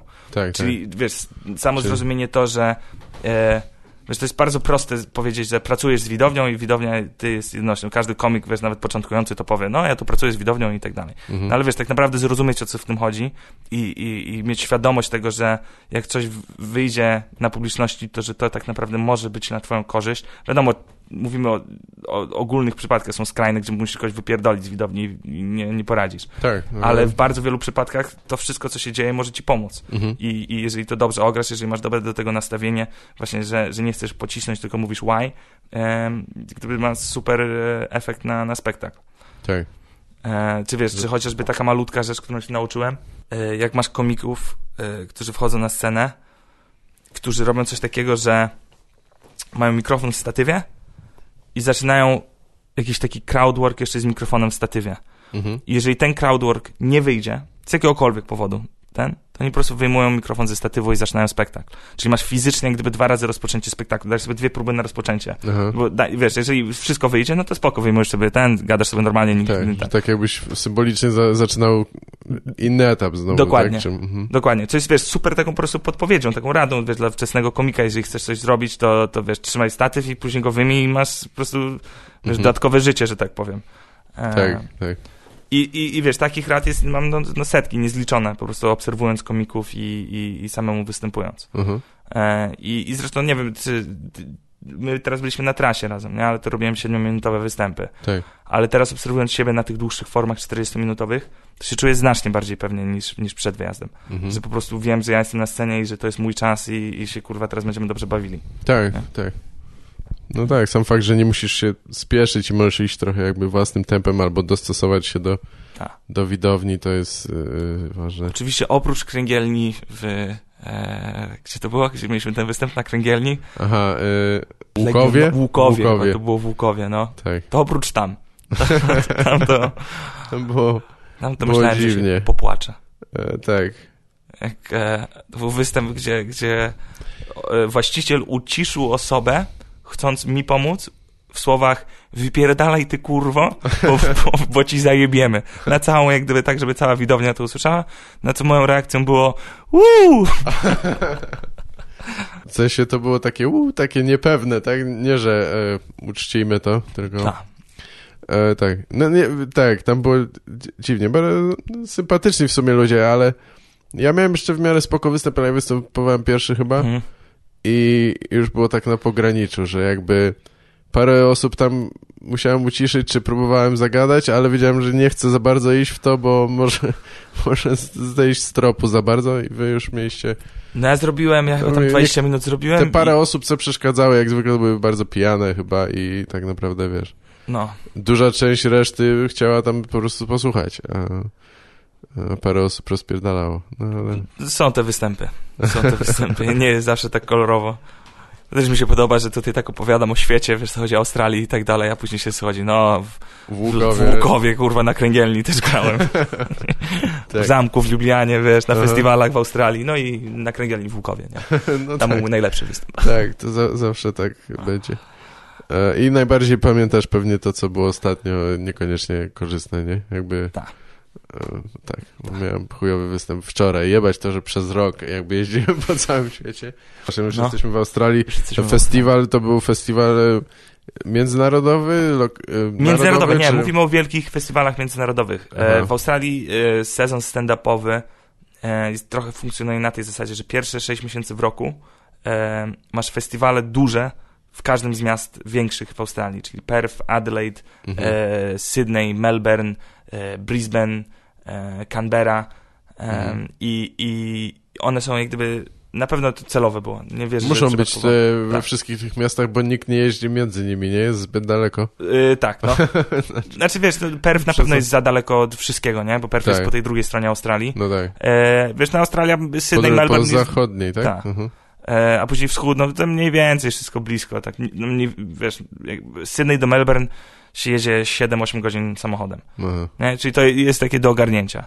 No ale żeby wrócić do sezonu komediowego, czyli masz miesięczne festiwale w danym mieście, gdzie jest praktycznie miasto opanowane przez to, że każdy klub, każdy teatr ma jakby stand-up w tym okresie i wiesz, dajmy na to w tym Melbourne, załóżmy, przypadkowo rzucę, miałeś dziennie na oko z 300 spektakli w mieście, nie? Wow. I to trwa... 300 spektakli przez miesiąc? Tak, no, dziennie. To co, tam przyjeżdżają wszyscy ludzie z Chin? No nie rozumiem, jakby przecież... Jest za dużo, jest na pewno za dużo i nie wszystkie spektakle się wyprzedają, ale te, które się wyprzedają, zostają, te, które się nie wyprzedają, nie przyjeżdżają na następny rok. Jest bardzo ciężki, akurat ten festiwal w Melbourne jest bardzo ciężki. Dla porównania ten w Perth, który dopiero to jest Perth Fringe się nazywa, on jest od chyba 5-6 lat, to jest załóżmy 100 spektakli dziennie, czy nawet 70 załóżmy, i tam się wszyscy wyprzedają i tam jest super. I jeżeli chodzi o zarobek, to jak gdyby tam bym wrócił, bo do Melbourne jest po prostu za dużo tego jest i ciężko się wybić. Czyli masz tych największych komików w Australii, którzy jeżdżą po festiwalach i później mają 6 miesięcy, gdzie jeżdżą powiedzmy bardziej po klubach, robią te statki. To jest też bardzo jakby popularne takie turystyczne, tak? Jakieś promy. Tak. I z tego co rozumiem, na tych promach najlepszy hajs się robi. Bo tam po prostu jedziesz na tydzień, zarabiasz, nie wiem, $10,000 i nic nie możesz wydać i później wracasz i grasz po klubach i tworzysz materiał. I więc ja byłem na tym sezonie, w sensie ja byłem 5 miesięcy w Australii i zrobiłem 5 festiwali. To był chyba najlepszy mój okres finansowy w ogóle w całej podróży, który później przepierdoliłem w Ameryce Południowej. Tak. No. Jeszcze w Nowej Zelandii grałem 2 tygodnie byłem i grałem między innymi w klubie, gdzie Stuart Lee w swojej książce mówi, że był najlepszy klub komediowy, w jakim występował. A ja tam byłem headlinerem. Tak samo jak on, więc nie mówię, że jestem lepszy, ale... A jak się nazywa ten klub? Już nie pamiętam, bo było, że faktycznie wspominałem. To jest w Auckland i to się nazywa Auckland Comedy Club. Teraz już nazywa się The Place Where Peter Szumowski once played. No. P.S. Fuck Stuart Lee. A jest współpraca komediowa, trasowa między Nową Zelandią a Australią, czy tam jest jakaś niewidzialna bariera? Właśnie jest troszkę bariera. Ja się zdziwiłem, temu wydawało mi się, że to jest naturalne, że tam będą jeździli. Wiadomo, że są australijscy komicy w Nowej Zelandii, Nowozelandcy w Australii, ale oni jakoś u siebie zostają na podwórku. Na tych festiwalach na przykład w Australii ja poznałem tylko chyba wiesz, jednego, może dwóch, tam się jeszcze jeden obił nowozelandzkich komików. Co mi się wydawało, że oni będą naturalnie przyjeżdżali do Australii, wiesz, cały czas. Większy rynek i tak dalej, ale ewidentnie starcza im to, co mają w Nowej Zelandii. Tak. Jeszcze nie został zbudowany dokładnie ten most. Ale to wynika jakoś z tego, że tam jest taka historyczna kosa, jakiś beef między tymi państwami, czy... Kurde, naprawdę... ciężko powiedzieć. Naprawdę ciężko mi powiedzieć. W sensie, jeżeli teraz miałbym tak na głos się zastanawiać, to lepiej by było porozmawiać z kimś, wiesz, komediowym z Nowej Zelandii. Ja bym powiedział, że po prostu hajsowo oni nie muszą tego robić. Tak. W sensie, że mają taki hajs z tych klubów komediowych w Nowej Zelandii, że nie ma takiej motywacji, żeby zrobić to w Australii, która niekoniecznie jest dla nich sprzyjająca, ponieważ jest też dużo komików w Australii. Tak. A że te jak gdyby sceny nie są wymieszane, to jesteś kimś dobrym w Nowej Zelandii, to niekoniecznie jesteś kimś dobrym w Australii. No tak. Tak ja bym to odpowiedział na szybko. No to może być nawet tak, jakbym pytał trochę, znaczy język jest ten sam zasadniczo, tak? Ale tak jakbym pytał, nie wiem, o Słowację i Polskę. No wiadomo, że Polacy nie występują w Słowacji i vice versa. Ale tutaj słusznie zauważyłeś, no bo u nas jest największy problem językowy, prawda? Tak. I u nas, jak gdyby w Polsce, polscy komicy nie będą nigdzie występowali na świecie, bo nie umiemy mówić w innych języku niż po polsku, a tylko po polsku się mówi po polsku, w Polsce. Nikt w Polsce nie mówi w innym języku, masz rację. I nikt poza Polską nie mówi po polsku. No tak, no polski nie jest wszędzie, tylko tam, gdzie Polonia, tak? No. Więc nasz rynek koniec końców zawsze będzie sprowadzony, wiesz, ile jest Polaków w Polsce? 40 milionów, tak? No i to jest tyle, to jest nasz rynek 40-milionowy.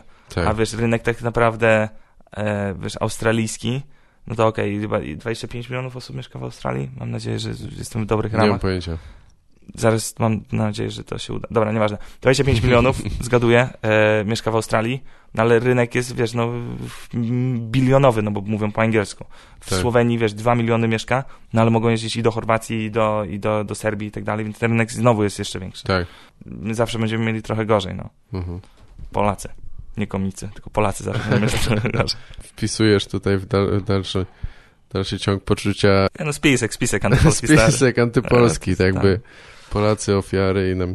Nic nam się nie udaje, bo nam podstawiają nogę. Tak, masoneria. No dobra, czy mówisz, że najlepszy okres finansowo w Australii. Finansowo i jeżeli chodzi komediowej kariery tam wówczas? Ale na przykład, jeżeli chodzi o takie...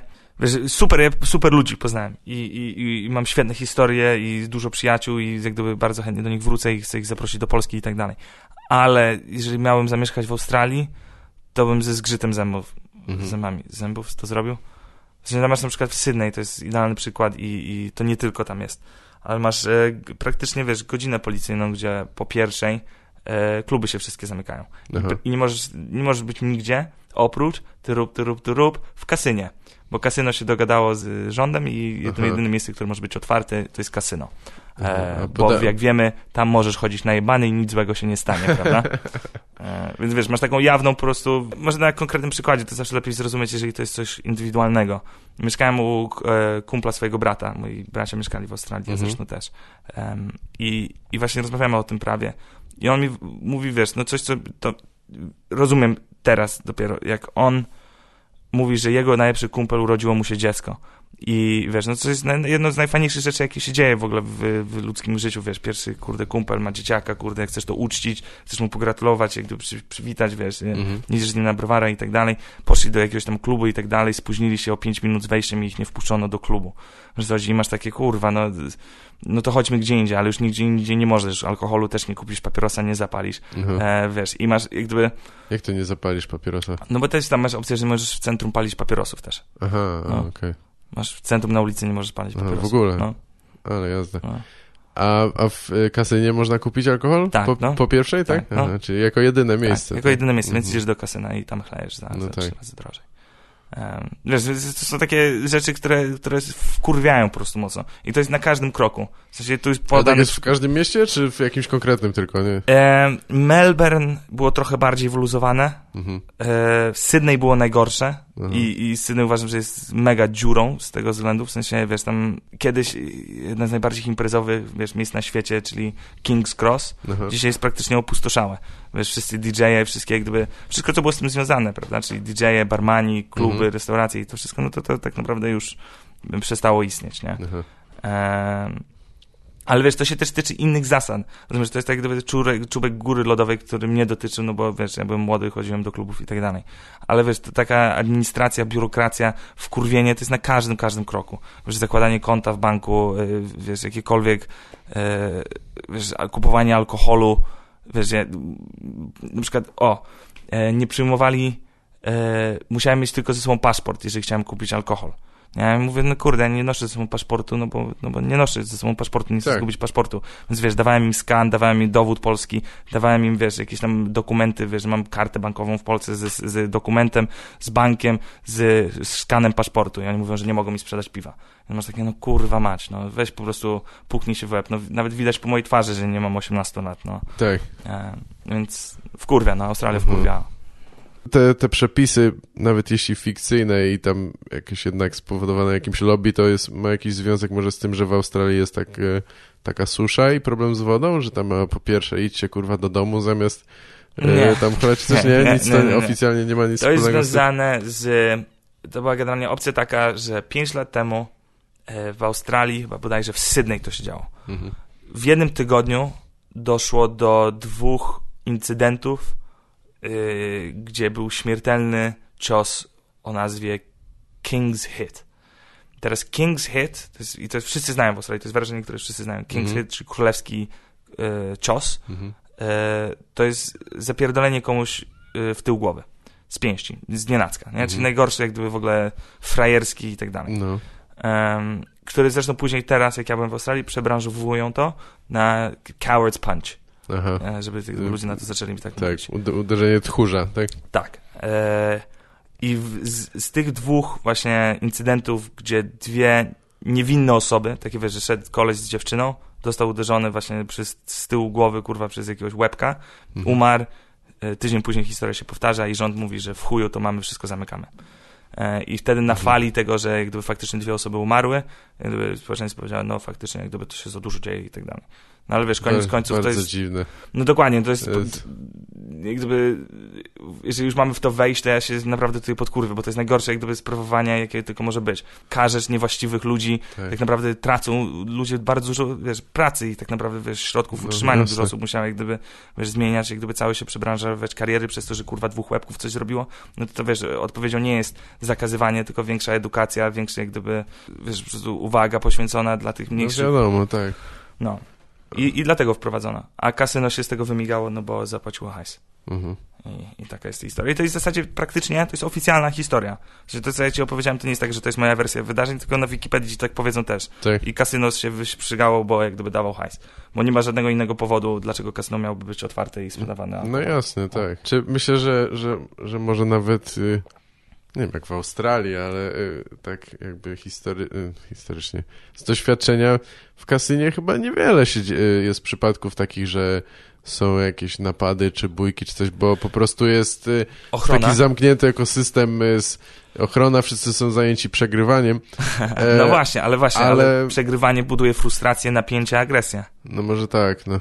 No ale to celuje, jak ktoś się burzy, to od razu jest wypraszany, nie? Myślę, że... Czyli jest ochrona po prostu, tak, nie? Tak, jest ochrona. Ale to, czy dochodzi do spinowych sytuacji, myślę, że w kasynie w chuj dochodzi. No, możliwe, tak. To są, wiesz, pamiętaj, że do kasyna bardzo często też przychodzą ludzie totalnie zdesperowani, nie?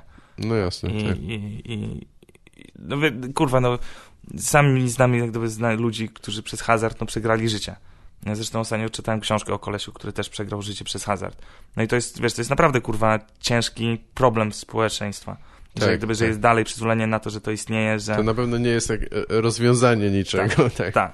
I tym bardziej, kurwa, wiesz, rezultat zakazania klubów i otwarcia kasyn jest, kurde, no jest zero-jedynkowy. Po prostu masz pijanych ludzi, którzy teraz chodzą do kasyna i problem hazardu jest coraz większy w Australii. A problem hazardu jest faktycznie, kurde, rzeczywistym, dużym problemem, który wiesz, jednostkę potrafi dotknąć w sposób, no, kurwa, no, zniszczy życie. No pewnie. No dobra, to zostawmy to. Stamtąd z wysp pełnej, kurwa, frajerów i byłych więźniów, potomków więźniów. Nie, poleciałeś od razu do Ameryki Południowej, tak? Tak. Zresztą w ogóle dlaczego pojechałem do Ameryki Południowej? Początkowo miałem z barką jechać, nie? W sensie myślałem o tym, żeby robić występy i płynąć. Ale nic nie płynie z Australii do Ameryki Południowej, więc to był pierwszy problem. Później sobie myślałem, to był bardzo długi kurs. W sensie... Ja byłem gotów miesiąc na to przeznaczyć. Tak? Później frachterowcem mogłem. Była opcja, że coś tam znalazłem, jakiś, wiesz, pokój, wiesz, bez okien, na metrze kwadratowym w Rdzy i tak dalej. No jasne. I to byłem nawet gotów zrobić dla samego przypału i opowieści, ale znalazłem bilet lotniczy z błędem, jakiś błąd. Bo szukałem, już nie pamiętam dokładnych sum, więc żeby było łatwiej, po prostu będę tak mówił, że Sydney do Santiago kosztowało 1000, a później jak zrobiłem Sydney, Nowa Zelandia, Santiago, to wyszło 600. Aha. Czyli zamiast dodać 400, odjęło 400, więc ja miałem takie, kurwa, szybko to kupuj, Piotrek. I kupiłem ten bilet i dlatego pojechałem do Nowej Zelandii, która tak naprawdę nie była na... Aha, nie planowałeś Nie planowałem, no. I wylądowałem w Santiago w Chile. Ile czasu leciałeś stamtąd? Stary, tam miałem jakoś mega, kurwa, dziwnie, bo wyruszyłem o 15 w środę, leciałem 12 godzin, a wylądowałem o 10 w środę, wiesz, wcześniej. Czyli ja w ogóle przeciwko czasu, ja miałem jakoś totalnie pojebane tam było. Nie wiem, ile leciałem, jakiś czas się zaburzył. Ale oni lecą na zachód? Z Australii? Nie. Z Australii przez Nową Zelandię przez Pacyfik. Aha, okej. No. Aha, czyli na wschód. Na wschód. Tak. Zależy jak patrzeć. Nie, tak samo. No. Nie. Zależy, w którą stronę obrócisz globus. Tak. I wtedy jest inaczej. I tutaj od razu jak gdyby zrobię taki mały że Ameryka Południowa jest najfajniejszym, najwspanialszym miejscem na świecie. I mimo tego, że kraje się od siebie różnią i znowu Amerykę Południową można podzielić tak kulturowo mniej więcej Chile, jako byt sam w sobie, która żadne kraje nie lubi Chile. Ja się zmieniałem tak jak, kurwa, kim jest Chile, co oni tutaj robią. I faktycznie jak tam wylądowałem, to miałem takie, kurde, nie różni się tak bardzo od Europy. W sensie architektura bardzo podobna. W ogóle od razu na pierwszego dnia zobaczyłem sklep, który się nazywał wodka.pl. Miałem takie, kurwa, czy ja jestem w PSS-nie? Wodka. Przez V czy przez... Przez V, no. Co zresztą zaciekawiło mnie, czy jeżeli wpiszę wodka.pl, to czy to będzie ich domena. W sensie, właśnie, czy oni po prostu z dupy sobie dali .pl, nie?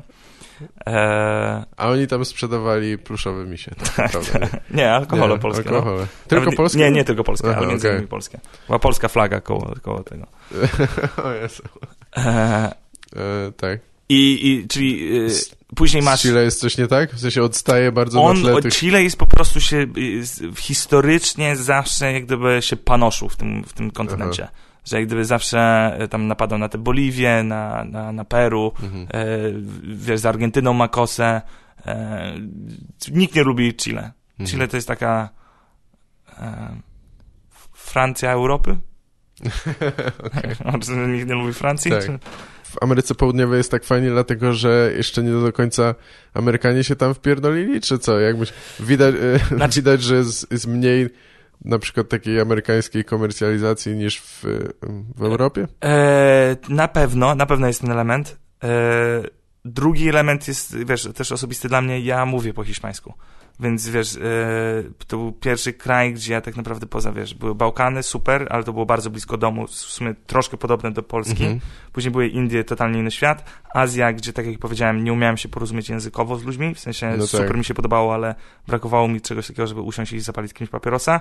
Australia jak gdyby świetna, ale pod względem komediowym, wiesz, to był jak gdyby ten wyróżniający aspekt. I później była Ameryka Południowa, gdzie właśnie mogłem usiąść z kimś, stary, wiesz, zapalić sobie papierosa w autobusie, pogadać w obcym języku, wiesz, że ludzie są nie miałeś już tej bariery takiej dokładnie. Zupełnie. I wszystko mi pasowało. Jak gdyby przede wszystkim ta kultura właśnie rozmawiania ze sobą, śmiania się, wiesz, przepiękne kobiety, wiesz, słońce, piękne krajobrazy, wiesz, po prostu sposób poruszania się, wiesz, ludzie, no wszystko mi się tam podobało. Wiesz, bo już teraz mówię o sposobie poruszania się, że mi się podobał. Jak oni zajebiście chodzą. Jak oni, kurde, no po prostu, no tak rytmicznie, tak symetrycznie, to ja tego, no nie zapomnę do końca życia. Tak. W Chile miałem jeden z najlepszych występów w ogóle podczas całej podróży. Jak my zaczęliśmy robić stand-up w Polsce po angielsku, jakieś tam powiedzmy 6 lat temu, załóżmy, że to coś takiego było. I pamiętam, wiesz, że jakiś taki półdobry komik przyjechał i myśmy takie, ale on jest zajebisty. I ja byłem tym półdobrym komikiem, który przyjechał do Chile. Wiesz, chodzi, że jest taka grupa, wiesz, młodych, takich, którzy bardzo entuzjastycznie nastawieni, zorganizowali mi występ, tam sporo osób, było tam nawet z 80-100 tak.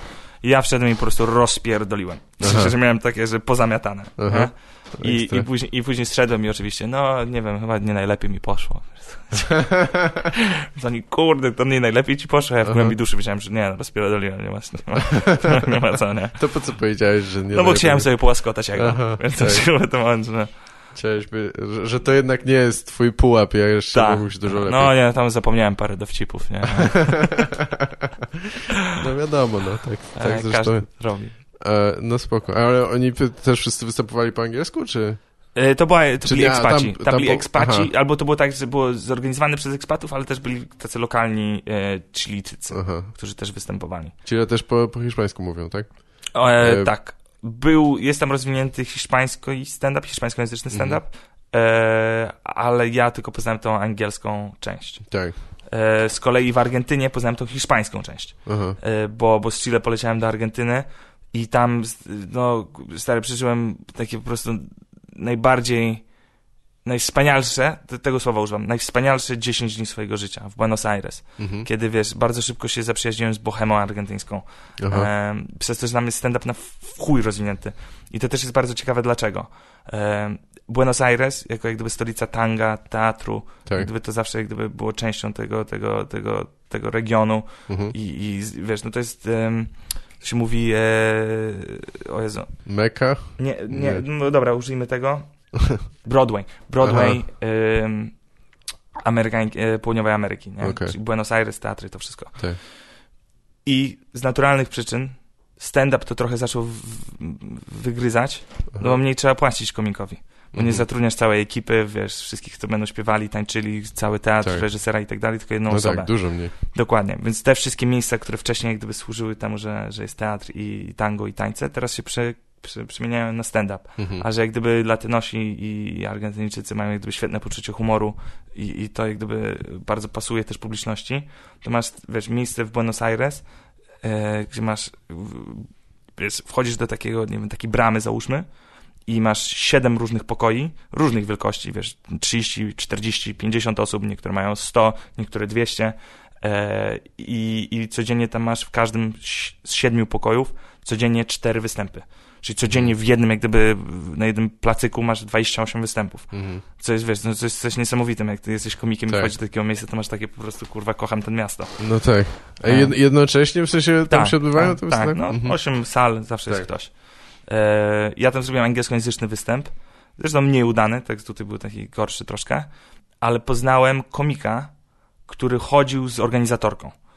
I bardzo się zakumplowałem z tym komikiem. Pierwszej nocy żeśmy poszli chlać.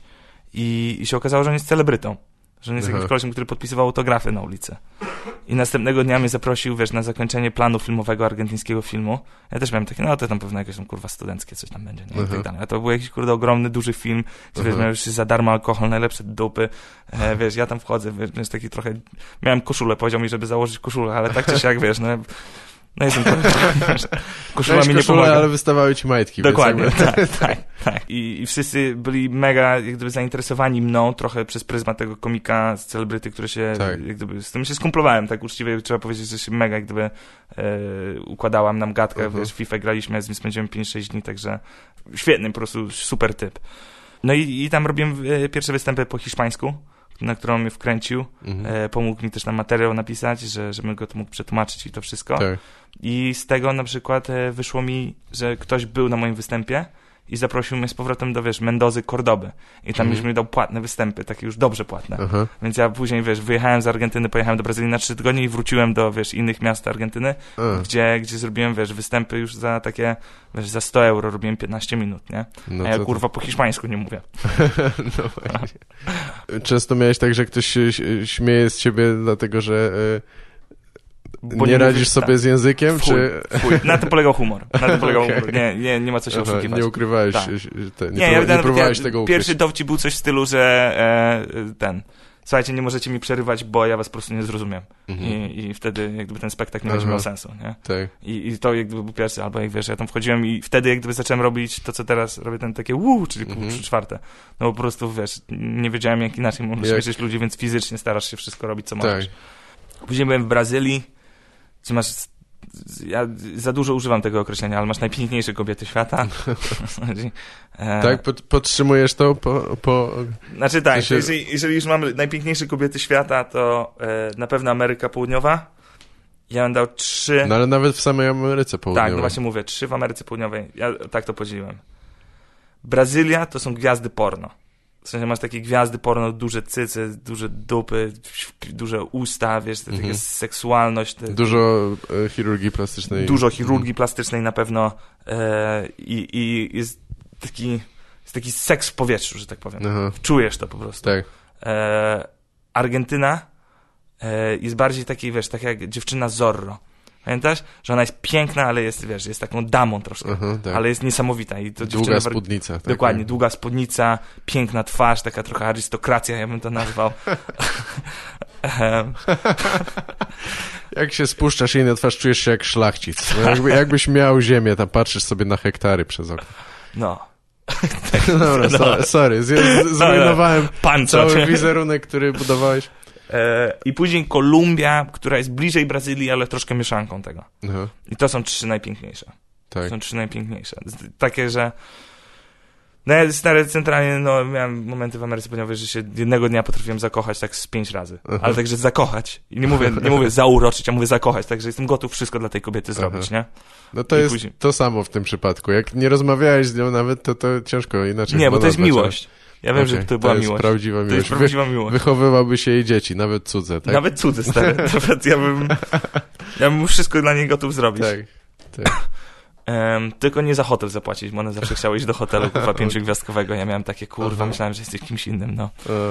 Myślałem, że możemy się bęgać w moim hostelu 8-osobowym. Czyli kończysz już tę Amerykę Południową. Brazylia była 3 tygodnie, gdzie też dałem jeden z najgorszych występów, jakie tylko mógł być. Tak? Tak, był fatalny. W sensie ja byłem dobry, ale to gdzieś tam ostatnio czytałem w swojej książce, właśnie opisywałem ten występ, że wchodzę i przed wejściem jest szalona kobieta, która rozmawia z samym sobą i mówi, żeby spierdalała, nie? W sensie, spierdalaj, get the fuck out of here, get the fuck out of here. W sensie, ja tego, okay, we got a crazy person. No Angielka, nie? Okazało się, że to jest pierwsza występująca, która, trzeba było ją ściągać ze sceny, tak fizycznie trzeba było ją ściągnąć ze sceny. Drugi koleś wyszedł i, grał na gitarze, bez dowcipów, nie? Trzeci koleś wyszedł i wiesz, po prostu memy opowiadał. W sensie z komórki, po prostu czytając je. Tak? No. Więc wiesz, fatalne. Pamiętam, że mi wtedy zapłacili chyba 10 euro. Ja miałem takie, a ile inni dostali? Tyle samo. Ja miałem, ja zrobiłem 50 minut materiału, który robię po całym świecie. I dostałem tyle samo, co typiara, która wydała swoje 10 euro na koks, wiesz. I później była znowu Argentyna, kolejny region Ameryki Południowej, czyli Boliwia i Peru, które są w miarę podobne do siebie, tak? W sensie, wiadomo, każdy kraj jest inny i tak dalej, ale jakby są zbliżone kulturowo, fizycznie, tam są ludzie niscy, bardziej jak kulki wyglądają. Takie jest. I wszyscy noszą koce i kapelusze, tak? Tak, no. I później Kolumbia, i później przyleciałem do Ameryki i znowu się z dziewczyną wtedy spotkałem i zrobiliśmy całe wschodnie Stany. Aha, no tak. Czyli z Miami nawet do Toronto, do Kanady, czyli cały tak naprawdę wschód. Aha, w Toronto też byłeś? Tak, no. I w Ameryce, już... Musiałeś mieć jakąś wizę, czy coś, żeby wejść do Kanady? Ja mam brytyjski paszport. A, brytyjski masz, tak. Mam brytyjski paszport, więc wizę potrzebowałem, ale ją się robi, wiesz, w 15 minut na kompie. Aha. I już Amerykę Północną już tak trochę widziałem, że obgadaliśmy w tym Nowym Jorku. Boston był super, tam wiesz, z komikami się poznałem. Tak. Wiesz, nagrałem tam wiesz, taką 5-minutówkę, która w klubie, w którym między innymi tej samej nocy występował ktoś, kto był na podcaście u Marka Marona, ktoś, kto był Conana O'Briena i tak dalej. I tam rozpierdoliłem w ogóle. A robiłem nowy materiał i miałem takie, kurde, że... Może zostanę tutaj, co tak. I w Toronto u ziomka byłem, i zresztą do Toronto też taki trochę był przypadek, bo po prostu z Ameryki się leci zawsze przez Toronto do Europy, albo nie zawsze, najtaniej. I bilety, wiesz, ja z Toronto do Londynu kupiłem bilety z rzędu, wiesz, tam chyba $300 za nie zapłaciłem. I wtedy miałem ten występ w Londynie duży dla Polonii i dla tej agencji, co nie wiem, czy znasz tą historię. McPerrin, tak? Tak. który mi poszedł w miarę dobrze, jestem z nimi w stałym kontakcie. Czyli z Toronto poleciałeś do Londynu, na wyspy, tak? I tam występ... I robiłeś ten Edynburg później, tak? Nie, no Edynburg jest w sierpniu w tym roku. Aha, okej. Czyli wszystko idzie w tym kierunku, że teraz jak gdyby działam w Polsce. Okej, ten Fringe, o którym pisałeś, to był w Australii, tak? Tak. W sensie Fringe, sorry, bo to ciekawe jest, że ja coś więcej wiem o komedii niż ty, bo czuję, że to jest taki... Fringe jest wszędzie na świecie. No wiem, ale Fringe na którym ty byłeś. To był Fringe w Perth. No, okej. A największy Fringe, taki, że w Europie się mówi Fringe, to jest w Szkocji. Tak. To wiedziałeś o tym, czy przechytrzyłem cię? Wiedziałem o tym. Wiedziałem o tym, ale niedawno się dowiedziałem, że to jest zupełnie niezależne, że to jest festiwale nie mają nic wspólnego ze sobą tak naprawdę. Pod tą samą ideą kapelusza. Tak, jest jakiś ale to nie jest tak, że jest jakaś organizacja czy komisja, która to organizuje wspólnie, czy sprawdza tam. Tak, no. Nie, bo to jest koniec końców, każdy może w tym wystąpić. Tak. Bo to jest właśnie, ta idea tego festiwalu jest taka, że to nie ma nikogo, kto sprawdza, co jest dobre, co jest złe, tylko każdy może, jedyna bariera to jest hajs. Musisz tam troszkę zapłacić pieniędzy. W zależności, jest dużo czynników, które na to wpływa. Tak. W Edynburgu, żeby wystąpić, musisz zapłacić bodajże 150 funtów. Aha. I wtedy masz na 5 dni i oprócz tego musisz się salą dogadać i tak dalej, więc jeszcze koszty wtedy wzrastają. W Krakowie czy we Wrocławiu ktoś zaczął organizować to? Będziesz w tym brał udział? Wiesz co, jak policzyłem, ile muszę zapłacić za to, to stwierdziłem, że w tym roku mnie to nie interesuje. A ile? Ile musisz zapłacić? Ile? Bo ja nawet tego nie pamiętam, ale to wychodziło chyba kilkaset złotych, nie licząc może nawet promocji, tak, i jakichś takich, dodatkowych kosztów. Wiesz, ja też jestem trochę sceptycznie do tego nastawiony, ze względu na to, że... Czy może ci się to wyrównać, ale nie masz oczywiście żadnej gwarancji. Ja nie przypominam sobie, ja w Krakowie kilka razy występowałem po angielsku i miałem całą promocję i tak dalej i przychodziło na to 50 osób. Tak, I to był sukces, spoko. Więc dlaczego miałoby przyjść nagle, podczas 5 dni, 5 razy, nawet te 50 osób? No nie wiem, człowiek, z którym korespondowałem, niestety już też nie pamiętam nazwiska, ale zdaje się, że to dość dobrze są przygotowani, bo z dużym wyprzedzeniem to wszystko robią. Ale czy faktycznie tych ludzi tam ściągną, to nie wiem. No liczą oczywiście na studentów i na turystów, których faktycznie jest sporo w okresie letnim, ale też dla mnie to zbyt duże ryzyko jest, żeby się angażować w to. Ja nawet, finansowo byłbym gotów to tam parę stów, czy nawet gdyby to było do 1000, to jeszcze bym ale ja po prostu będę miał dużo projektów na ten okres. Właśnie Edynburg na Siget będę występował, na Sigecie, to jest mój ogromny, sukces, jestem mega zadowolony. A to ja nie wiem chyba, co to jest, albo gdzie. Siget to jest jeden z największych festiwali muzycznych na świecie, tak naprawdę. To jest na Węgrzech, na Wyspie Wolności, ja tam od 3 lat jeżdżę, chleję i się dobrze wiesz. To jest jeden z takich... I będziesz tam występował? 2 lata temu tam, czy nawet rok temu, o ile się nie mylę, na pewno rok temu. Rok temu pierwszy raz zorganizowali tam stand-up. I rozmawiałem z organizatorem jakiś tam tydzień temu. I on jak gdyby pchał, żeby tam był stand-up, to jest bardzo dużo różnych rzeczy. Oprócz tego, że masz największych artystów, to też masz w stylu żydowska muzyka elektroniczna z gitarą. Masz namiot z taką muzyką, nie? Więc jak gdyby stand-up tam w chuj pasuje, ale byli sceptyczni, no bo wiadomo, nie muzyczne i tak dalej. No i dali im namiot tam na, nie wiem, załóżmy 100 osób na 7 dni, a każdego dnia przychodziło 500. Więc oni przerośli wszystkie oczekiwania. Więc w tym roku, jak to robią, to mają takie, totalną pole do negocjacji i oni robią co chcą. Ja poznałem kolesia, teraz jak byłem na festiwalu w Czechach i zaczęliśmy o tym gadać. Ja po prostu wyjebałem z tym Shigetem, po prostu kocham ten festiwal. On mówi, że organizuje tam występy. I zrobiłem występ w Czechach, jemu się spodobał. Ja powiedziałem, że musi mnie zaprosić, ja muszę tam wystąpić, nie? I od słowa do słowa żeśmy się dogadali wczoraj, parę dni temu się dzwoniliśmy i w zasadzie już mam to dograne. No ekstra. Więc to jest taki... W chuj na to czekam. Na to czekam. W mojej głowie to też jest coś takiego, że będę miał pas VIP i na zapleczu będę sobie ze Snoop Doggiem palił. Ja później wyjdę na stand-upa, wyjdę na koncert, zbijemy później z sobą piątkę, wrócimy do hotelu. Nie jest to wykluczone, ale pewnie będzie bardziej tak, że podejdziesz do niego, on będzie się zastanawiał, kim jesteś, że jak się tam dostałeś, że jesteś na zapleczu. Mam koszulę. Jesteś na zapleczu, tak. Mam koszulę. Nie, ale to fajnie. To będzie najpierw a potem Fringe, tak, w Edynburgu? To jest w tym samym okresie niestety. Więc o ile dobrze Fringe jest cały sierpień mniej więcej, Shiget jest połowa sierpnia. I teraz w zależności od tego, czy Shiget będzie, powiedzmy tam, nie wiem, jeżeli jest od 10 do powiedzmy 17, to wtedy od 17 do 30 jestem na Edynburgu. Tak, żeby tę dłuższą przerwę mieć w Edynburgu. Tam masz jakichś tam znajomych czy coś, jakąś bazę, tak, że będziesz... W Edynburgu? Tak, czy w Edynburgu. Na pewno są dużo komików, przez to, że na świecie z nimi występowałem. Największy problem tam faktycznie jest z noclegiem, ale wydaje mi się, że coś skołuje. W sensie zawsze mi się udaje coś skołować. Golden boy. Liczysz na to, tak? No jestem w czepku urodzonym, więc trzeba wykorzystywać ten czepek. Tak uważasz, tak? W sensie, ja tak kiedyś żartowałem z ciebie, że przychodzisz tam, kurwa, bez kartki i długopisu, zdajesz na 5, nie? Ale takie masz nastawienie, czy poczucie, że masz farta? Tak, nie. To, że mam farta i mam szczęście, to tak. Stary, to jest nawet nie jest chyba kwestia opinii. To po prostu jak patrzę na to, co się wszystko wydarzyło i fakt, że tu jestem, ja myślę, że gdybym miał szansę 50-50 i byśmy rzucali tym, to bym wygrał z tobą 90% razy. Tak. Czyli nie wierzysz w matematykę, w statystyki? Nie, moje szczęście przebije matmę. Tak.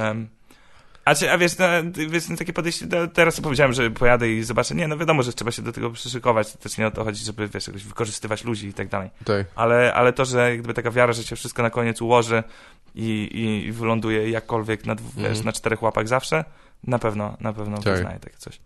No to dobrze, to jest bardzo pomocne chyba w ogóle w takich, wiesz, tak ryzykownych sytuacjach, w jakich się często stawiamy jako komicy, a podróżujący tym bardziej, nie? No teraz w ogóle do Warsaw Shore się zgłosiłem, to a propos ryzykownych decyzji, nie? Słyszałem o tym i wiesz co, musisz iść na casting, czy? Nie, bo to jest zupełnie co innego. To była sytuacja, że konkretna robota, tak? Tak, ale ja oglądałem w ogóle pierwszy sezon. Jestem wielkim fanem.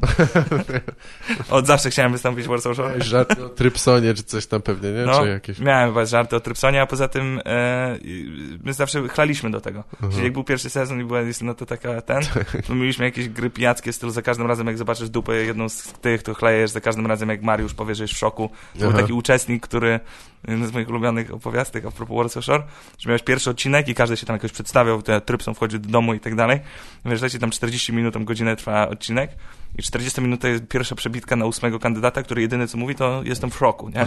To było jedyne co on powiedział przez pierwszy odcinek i zawsze się tam gdzieś tam pojawiał w tle. I jak Mariusz był w tle, albo jak był w szoku, to musiałeś pić. No jeden, który tak po prostu odstawał od reszty i później w drugim sezonie nie wystąpił, bo szukał miłości i jej nie znalazł. W ogóle takim... W szoku. Ja w szoku byłem, Ja pierdolę, miłości nie znalazł w Warsaw Shore, Kto by się spodziewał, i wszędzie szukał. Ale koniec końców, wiesz, ja też nie chciałem, na pewno nie chodziło o to, że jak tam chcę wejść i, wiesz, kurwa, zrobić z siebie idiotę i wiesz, wyrywać świnki. Ale tak będzie, więc... Wiesz co, powiem ci tak, moja rola w tym jest taka, że ja muszę im przygotować jakieś takie aktywności. Tak, niekoniecznie... Dzień zajęć jakiś, tak? Dokładnie, coś w tym stylu. Więc wiesz, to są jakieś takie gry komediowe, które tam przeprowadzę, cokolwiek. To jest ten. Ja nawet z tego, co rozumiem, nawet niekoniecznie będę na wizji. Rozumiesz, że może moja twarz nie pojawi, może się pojawić tak, że będzie w tle, ale na pewno nie będzie przebitki 6, nazywam się Piotrek, i z tyłu będą, kurwa, rozmazane Warsaw Shore, nie? A poza tym ja tak szczerze, w chuj mnie to ciekawi. W sensie, bardzo mnie ciekawią ci ludzie. Jak to wygląda. Dokładnie. Wiesz, czy to są normalni ludzie, którzy po prostu telewizja ich zmodyfikowała do tego, że to jest po prostu to, czym to jest? Czy to, że oni są faktycznie też pojebani? Czy wiesz, stary, ja jestem za młody, żeby, kurwa, odmawiać decyzji, których potem będę żałował. Wiesz co, ja jestem w tym wieku, że chuj, mnie to ciekawi, to robię. I jak gdyby... nie mam problemu w tym, żeby się rzucić na jakiś taki żywioł i kurwa uważam, że błędem na moim etapie kariery, wieku czy cokolwiek jest przejmowaniem się, że kurde, źle to wpłynie na mój imidż może. No, tak, jasne. Nie będę się tym przejmował. Ja uważam centralnie, jeżeli się naprawdę zagłębić i skupić i się, wiesz, starać o to w każdym dowcipie znajdziesz jakiś element, który widziałeś w innym, który się powtarza, który jest zainspirowany, który ściągnąłeś i tak dalej. Ja uważam, że najbardziej w takich żartach właśnie, jak mówisz, takie, które są na prostych skojarzeniach i które są krótkie, przede wszystkim krótkie żarty, bo jak jest prosty, wiesz, to powtarzają się te same mechanizmy, więc łatwo jest wpaść na to samo, ale jak robisz długi beat, który jest w twoim stylu i rozbiera coś na części pierwsze, no to już wtedy dużo ciężej jest. No dobra, ja ci powiem tak, ja miałem swoją historię wiesz, że zakochałem się w kolumbijskiej kurwie. I w tej historii, wiesz, po prostu takiego opowiadam. No to było już, no. To jest najstarsza historia na świecie, nie? Jakby tam zakochałem się w kimś, kim nie powinienem, więc już tutaj, wiesz, no i dalej, i co dalej? No, ale to, nie wiem, to się zgadzasz ze mną w takim razie, czy nie? Z czym się zgadzam? Że wszystko jest powtarzalne, że wszystko już było. No tak, zgadzam się, ale... Znaczy niby moja osobista historia, ale już w założeniu jest takie, nie, ktoś już to miał, ktoś już to opowiedział. Tak. A to jest moja osobista historia. I się faktycznie zakochałem w No rozumiem, ale to jest historia wielu mężczyzn, to po pierwsze. A po drugie, ale dla mnie to nie skreśla, bo jakby to jest tak jak z pisaniem scenariuszy czy coś, jest pewnie nawet nie jedna książka na ten temat, że wszystkie historie już były, można je podsumować w 7 takich schematach, że tam wiesz. Ale to, co z tym zrobisz, w jaki sposób to opowiesz, jakie będą detale i wiesz, no dobra, no, i rzeczywistość, w której to osadzisz, która ciągle się zmienia tak naprawdę, wiesz, szczególnie w stand-upie mówi się o rzeczach bieżących, no to pozwala ci już wtedy na tyle to zmienić, zrobić swoim, że już wtedy dużo ciężej jest mówić o plagiacie albo coś, bo ten...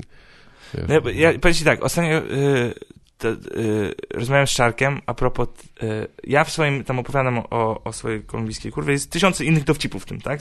To nie jest tak, że to jest ten jeden dowcip, tylko jak gdyby jest cała historia. No to nie jest dowcip jeszcze, no ale dobra. I mówię, zaraz opowiem ten dowcip i nie mówię, że to jest jak gdyby punchline, który jak gdyby wszystko definiuje, tylko jest jeden podczas całej historii. Jasne. Gdzie mówię, że w końcu zapytałem się jej, ile mam za to zapłacić za usługę i chciałem wam powiedzieć, że trafiłem po rozum do głowy i odmówiłem, że nie będę płacił za seks, ale prawda jest taka, że po prostu nie miałem hajsu. Nie? To jest jak gdyby z tych elementów. No to Czarek mi powiedział, że on już ma ten dowcip. Ja mam takie, po pierwsze wydaje mi się, że to nie jest dowcip taki w pełni, tak? Tylko to jest taki sposób mówienia, nie? W sensie, że to nie możesz ty to opowiedzieć i nikt inny tego nie może opowiedzieć, bo to nie jest jak gdyby... Mi się wydaje, że to jest jak gdyby element całej dłuższej historii i ludzie tak po prostu mówią. Że to nie jest... ja nie wymyśliłem tutaj nic, ja to powiedziałem po prostu ze sceny i nigdy tego nawet nie zapisałem, nie? I ja mówię, no ale dobra, no jaki masz tam... Jaki jest twój dowcip na ten temat? I on ma dowcip o tym, że laska, że ma mu zrobić loda za 5 zeta, tak? I on jej odmawia nie dlatego, że nie ma 5 zeta, tylko dlatego, że ona nie będzie miała rozmienić ze 100. Nie? Ja no to mi się pierwszy wydaje, widzę podobieństwo, tak? Że ja mówię o seksie, że nie mogę zapłacić i tak dalej, że prawda jest taka, a później co innego. Ale czy to jest ten sam dowcip? No mi się wydaje, że no ni chuj. Ni chuj. Ja nie widzę podobieństwa. Może gdybyśmy jeden po drugim to opowiadali, to jeszcze ludzie skumają, że coś jest nie tak. Ale jeżeli, wiesz, opowiadamy na różnych imprezach i tak dalej, to nie jest jakiś coś, że masz copyright na taki sposób wyrażania się. Ale Czarek bardzo to jak gdyby, on jest bardzo wrażliwy na to. Ja też z góry mu powiedziałem, że dla niego to jest ważne, to ja to jak gdyby odpuszczę i w ten sposób. I mu powiedziałem, że uważam tylko, że to nie jest na tyle oryginalne, że możesz to sobie wziąć. Nie? I to chyba najbardziej poruszyło Czarka, bo to Czarek tydzień później do mnie napisał, że już nigdy nie opowie tego dowcipu, jeżeli to nie jest oryginalne. Ja mam takie,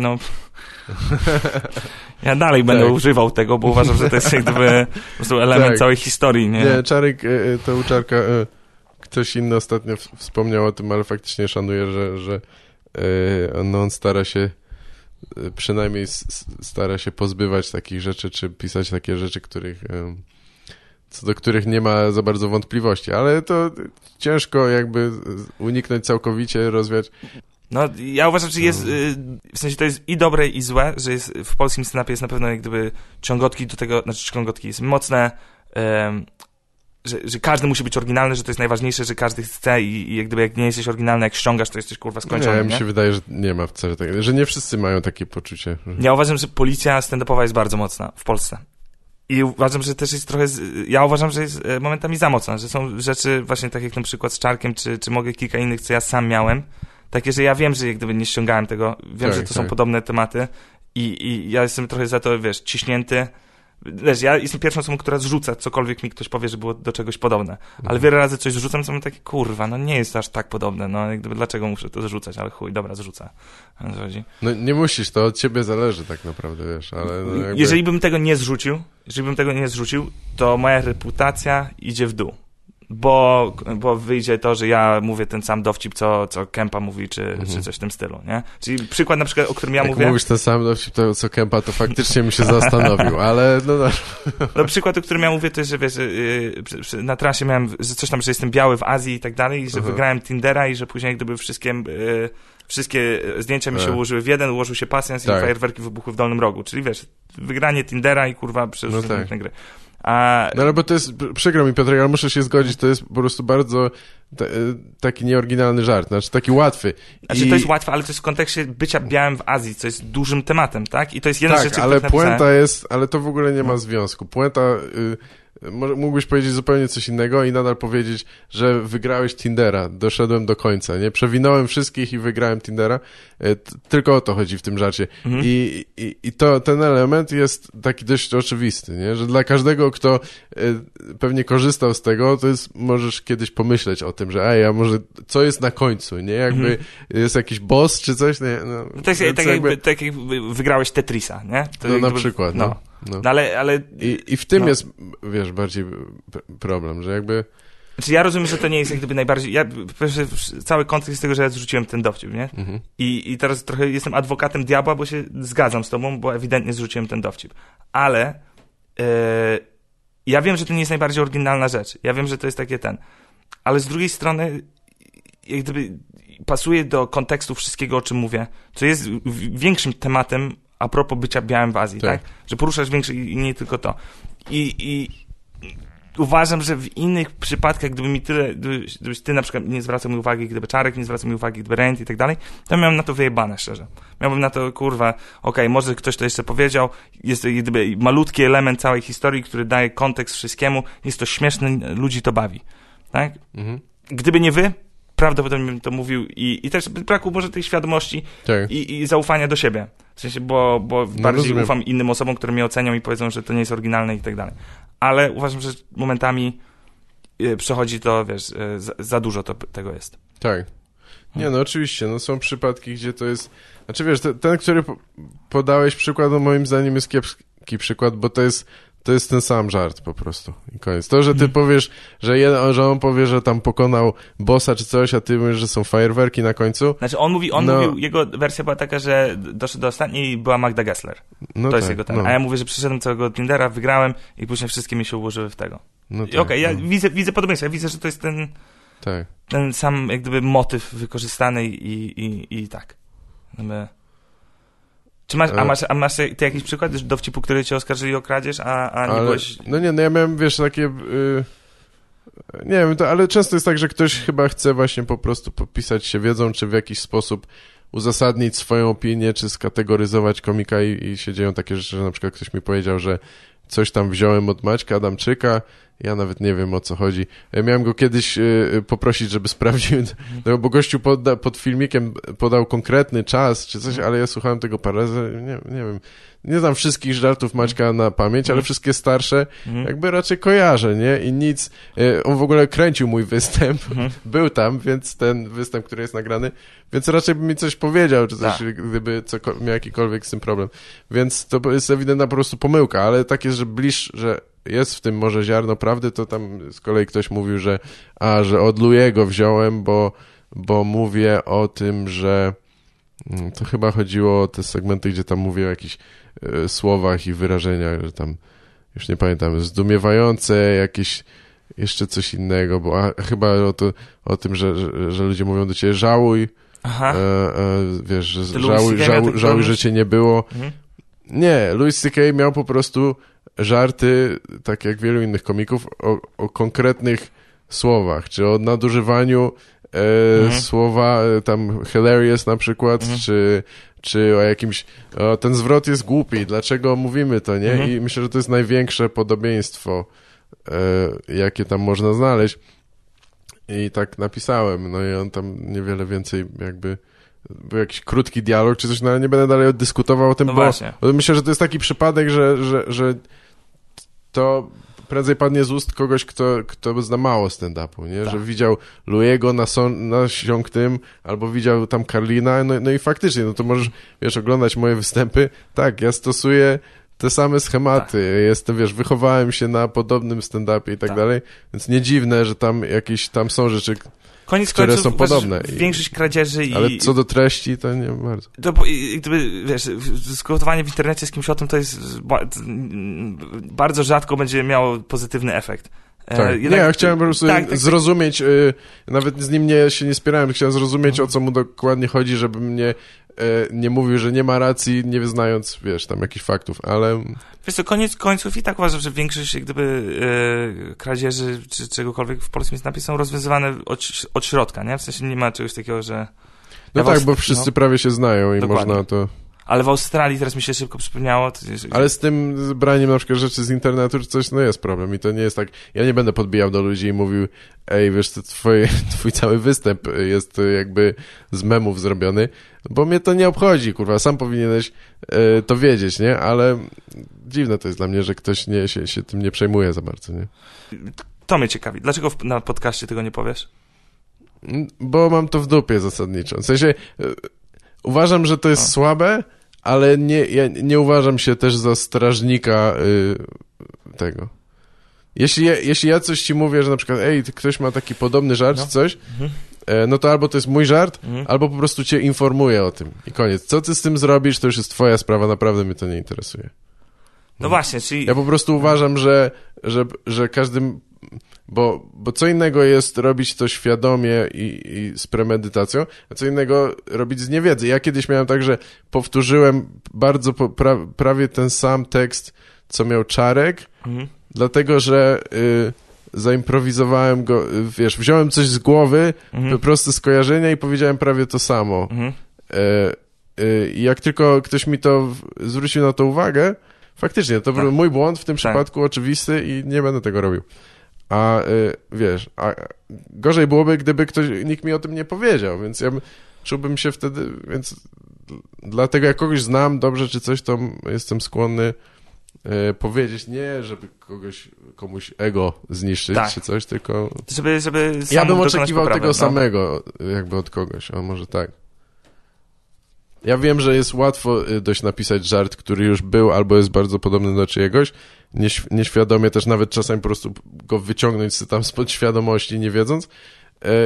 I wolałbym, żeby ktoś mi powiedział o tym, jakiś kumpel, zanim zacznę, wiesz, jeździć z tym po kraju. No tak, na pewno. Na pewno chcesz mieć, no tak. I nie chciałbym, wiesz, żeby mnie obgadywali za plecami, a ja kurwa nie wiem, o co chodzi, nie? Chyba się powtarzamy i pewno było to na tym podcaście, ale faktycznie gdyby w tej stand-up grze, jak kradniesz, jak jesteś już przez komików znany jako koleś, który opowiada memy i jako ktoś, kto kradnie, ja wiem, o kim ty mówisz w ogóle. Ja też jakby nie chcę mówić jego nazwiska. Dużo jest takich przypadków. To nie jest tak, że można wyszczególnić, wiesz, tylko jedną osobę, no ale niektórzy są bardziej winni niż inni. Niektórzy po prostu mają tą łatkę już przypiętą. Jest łatka przypięta do niektórych osób. I to jest bardzo, bardzo złe, jak już masz tą łatkę przypiętą, bo jest bardzo ciężko ją odkleić. I wiesz, to co ja mówiłem, że nie do końca się zgadzałem i tak dalej, ale i tak zrzuciłem ten dowcip, bo przede wszystkim dlatego, że nie miałeś tej łatki. I jak gdyby jak już to ci się przyklei, to masz przejebane. Jesteś jak gdyby z góry patrzony przez całe środowisko, a to jest tak naprawdę środowiskowa rzecz, no. Nie wiem, czy warto, mi się już nie ukrą, głos kończy. Tak, musimy kończyć zaraz. Więc ja mam jeszcze jedną szybką, nie wiem, czy to jest anegdotka, czy ciekawa, ale ostatnio byłem w wywiadzie w TVN-ie, nie? Aha. I TVN24 Bis, coś takiego robiłem. Zresztą pierwszy raz miałem takie coś, że miałem wywiad na stojąco, nie? I jest mega dziwne, tym razie jak nie masz w rękach, że ktoś ci, wiesz, zadaje pytanie i ty, wiesz, słuchasz minutę i co masz tak naprawdę robić na wizji, wiesz, dotykać się po klatce, czy tak, ten... zawsze. I coś tam właśnie opowiadam o komik dookoła świata, coś tam promuję, wszystko fajnie, całkiem składnie się wypowiadam i w pewnym momencie on mówi, to może opowiedz jakiś dowcip. Ja mam takie, w sensie do kamery? Mówi, no tak. Ja mówię, nie opowiem dowcipu. On mówi, no zachęcamy. On takie, nie wiem, czy zapłacicie za to? Czy jest jakaś stawka ustalona, czy coś? Ja mówię, no faktycznie to nie ma stawki, to dziękujemy bardzo za wywiad. Tak. I wiesz, ja wiem, że ty mnie rozumiesz i jak gdyby, że nie opowiada się dowcipu do kamery i to jest chujowe i tak naprawdę po prostu zostałem wrzucony na minę. Tak. Ale z drugiej strony też na to patrzę, że ja mówiąc kolesiowi, a czy masz za to hajs, czy za spłaconą stawkę, to ja wychodzę na gbura.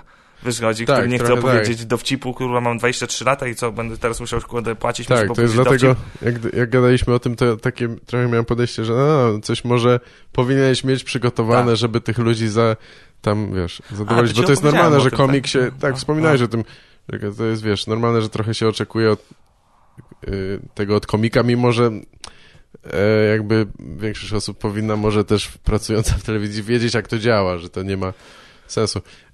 Powinni się zapytać ale ty wcześniej, nie chciałeś tego opowiedzieć, bo to nie ma klimatu i nie będzie śmieszne? Nie będzie śmieszne. Nie chcesz palić materiału? Nie, bo nie będzie śmieszne. No właśnie. Bo nie będzie śmieszne, bo ja po prostu wiem... To jest ważniejsze chyba w zasadzie niż te... Nie, palenie materiału jest ciężko spalić, kurwa, materiał opowiadając jeden dowcip, który leci w telewizji, wiesz, raz, nie? To znaczy nawet nie wiem, czy można używać tego stwierdzenia.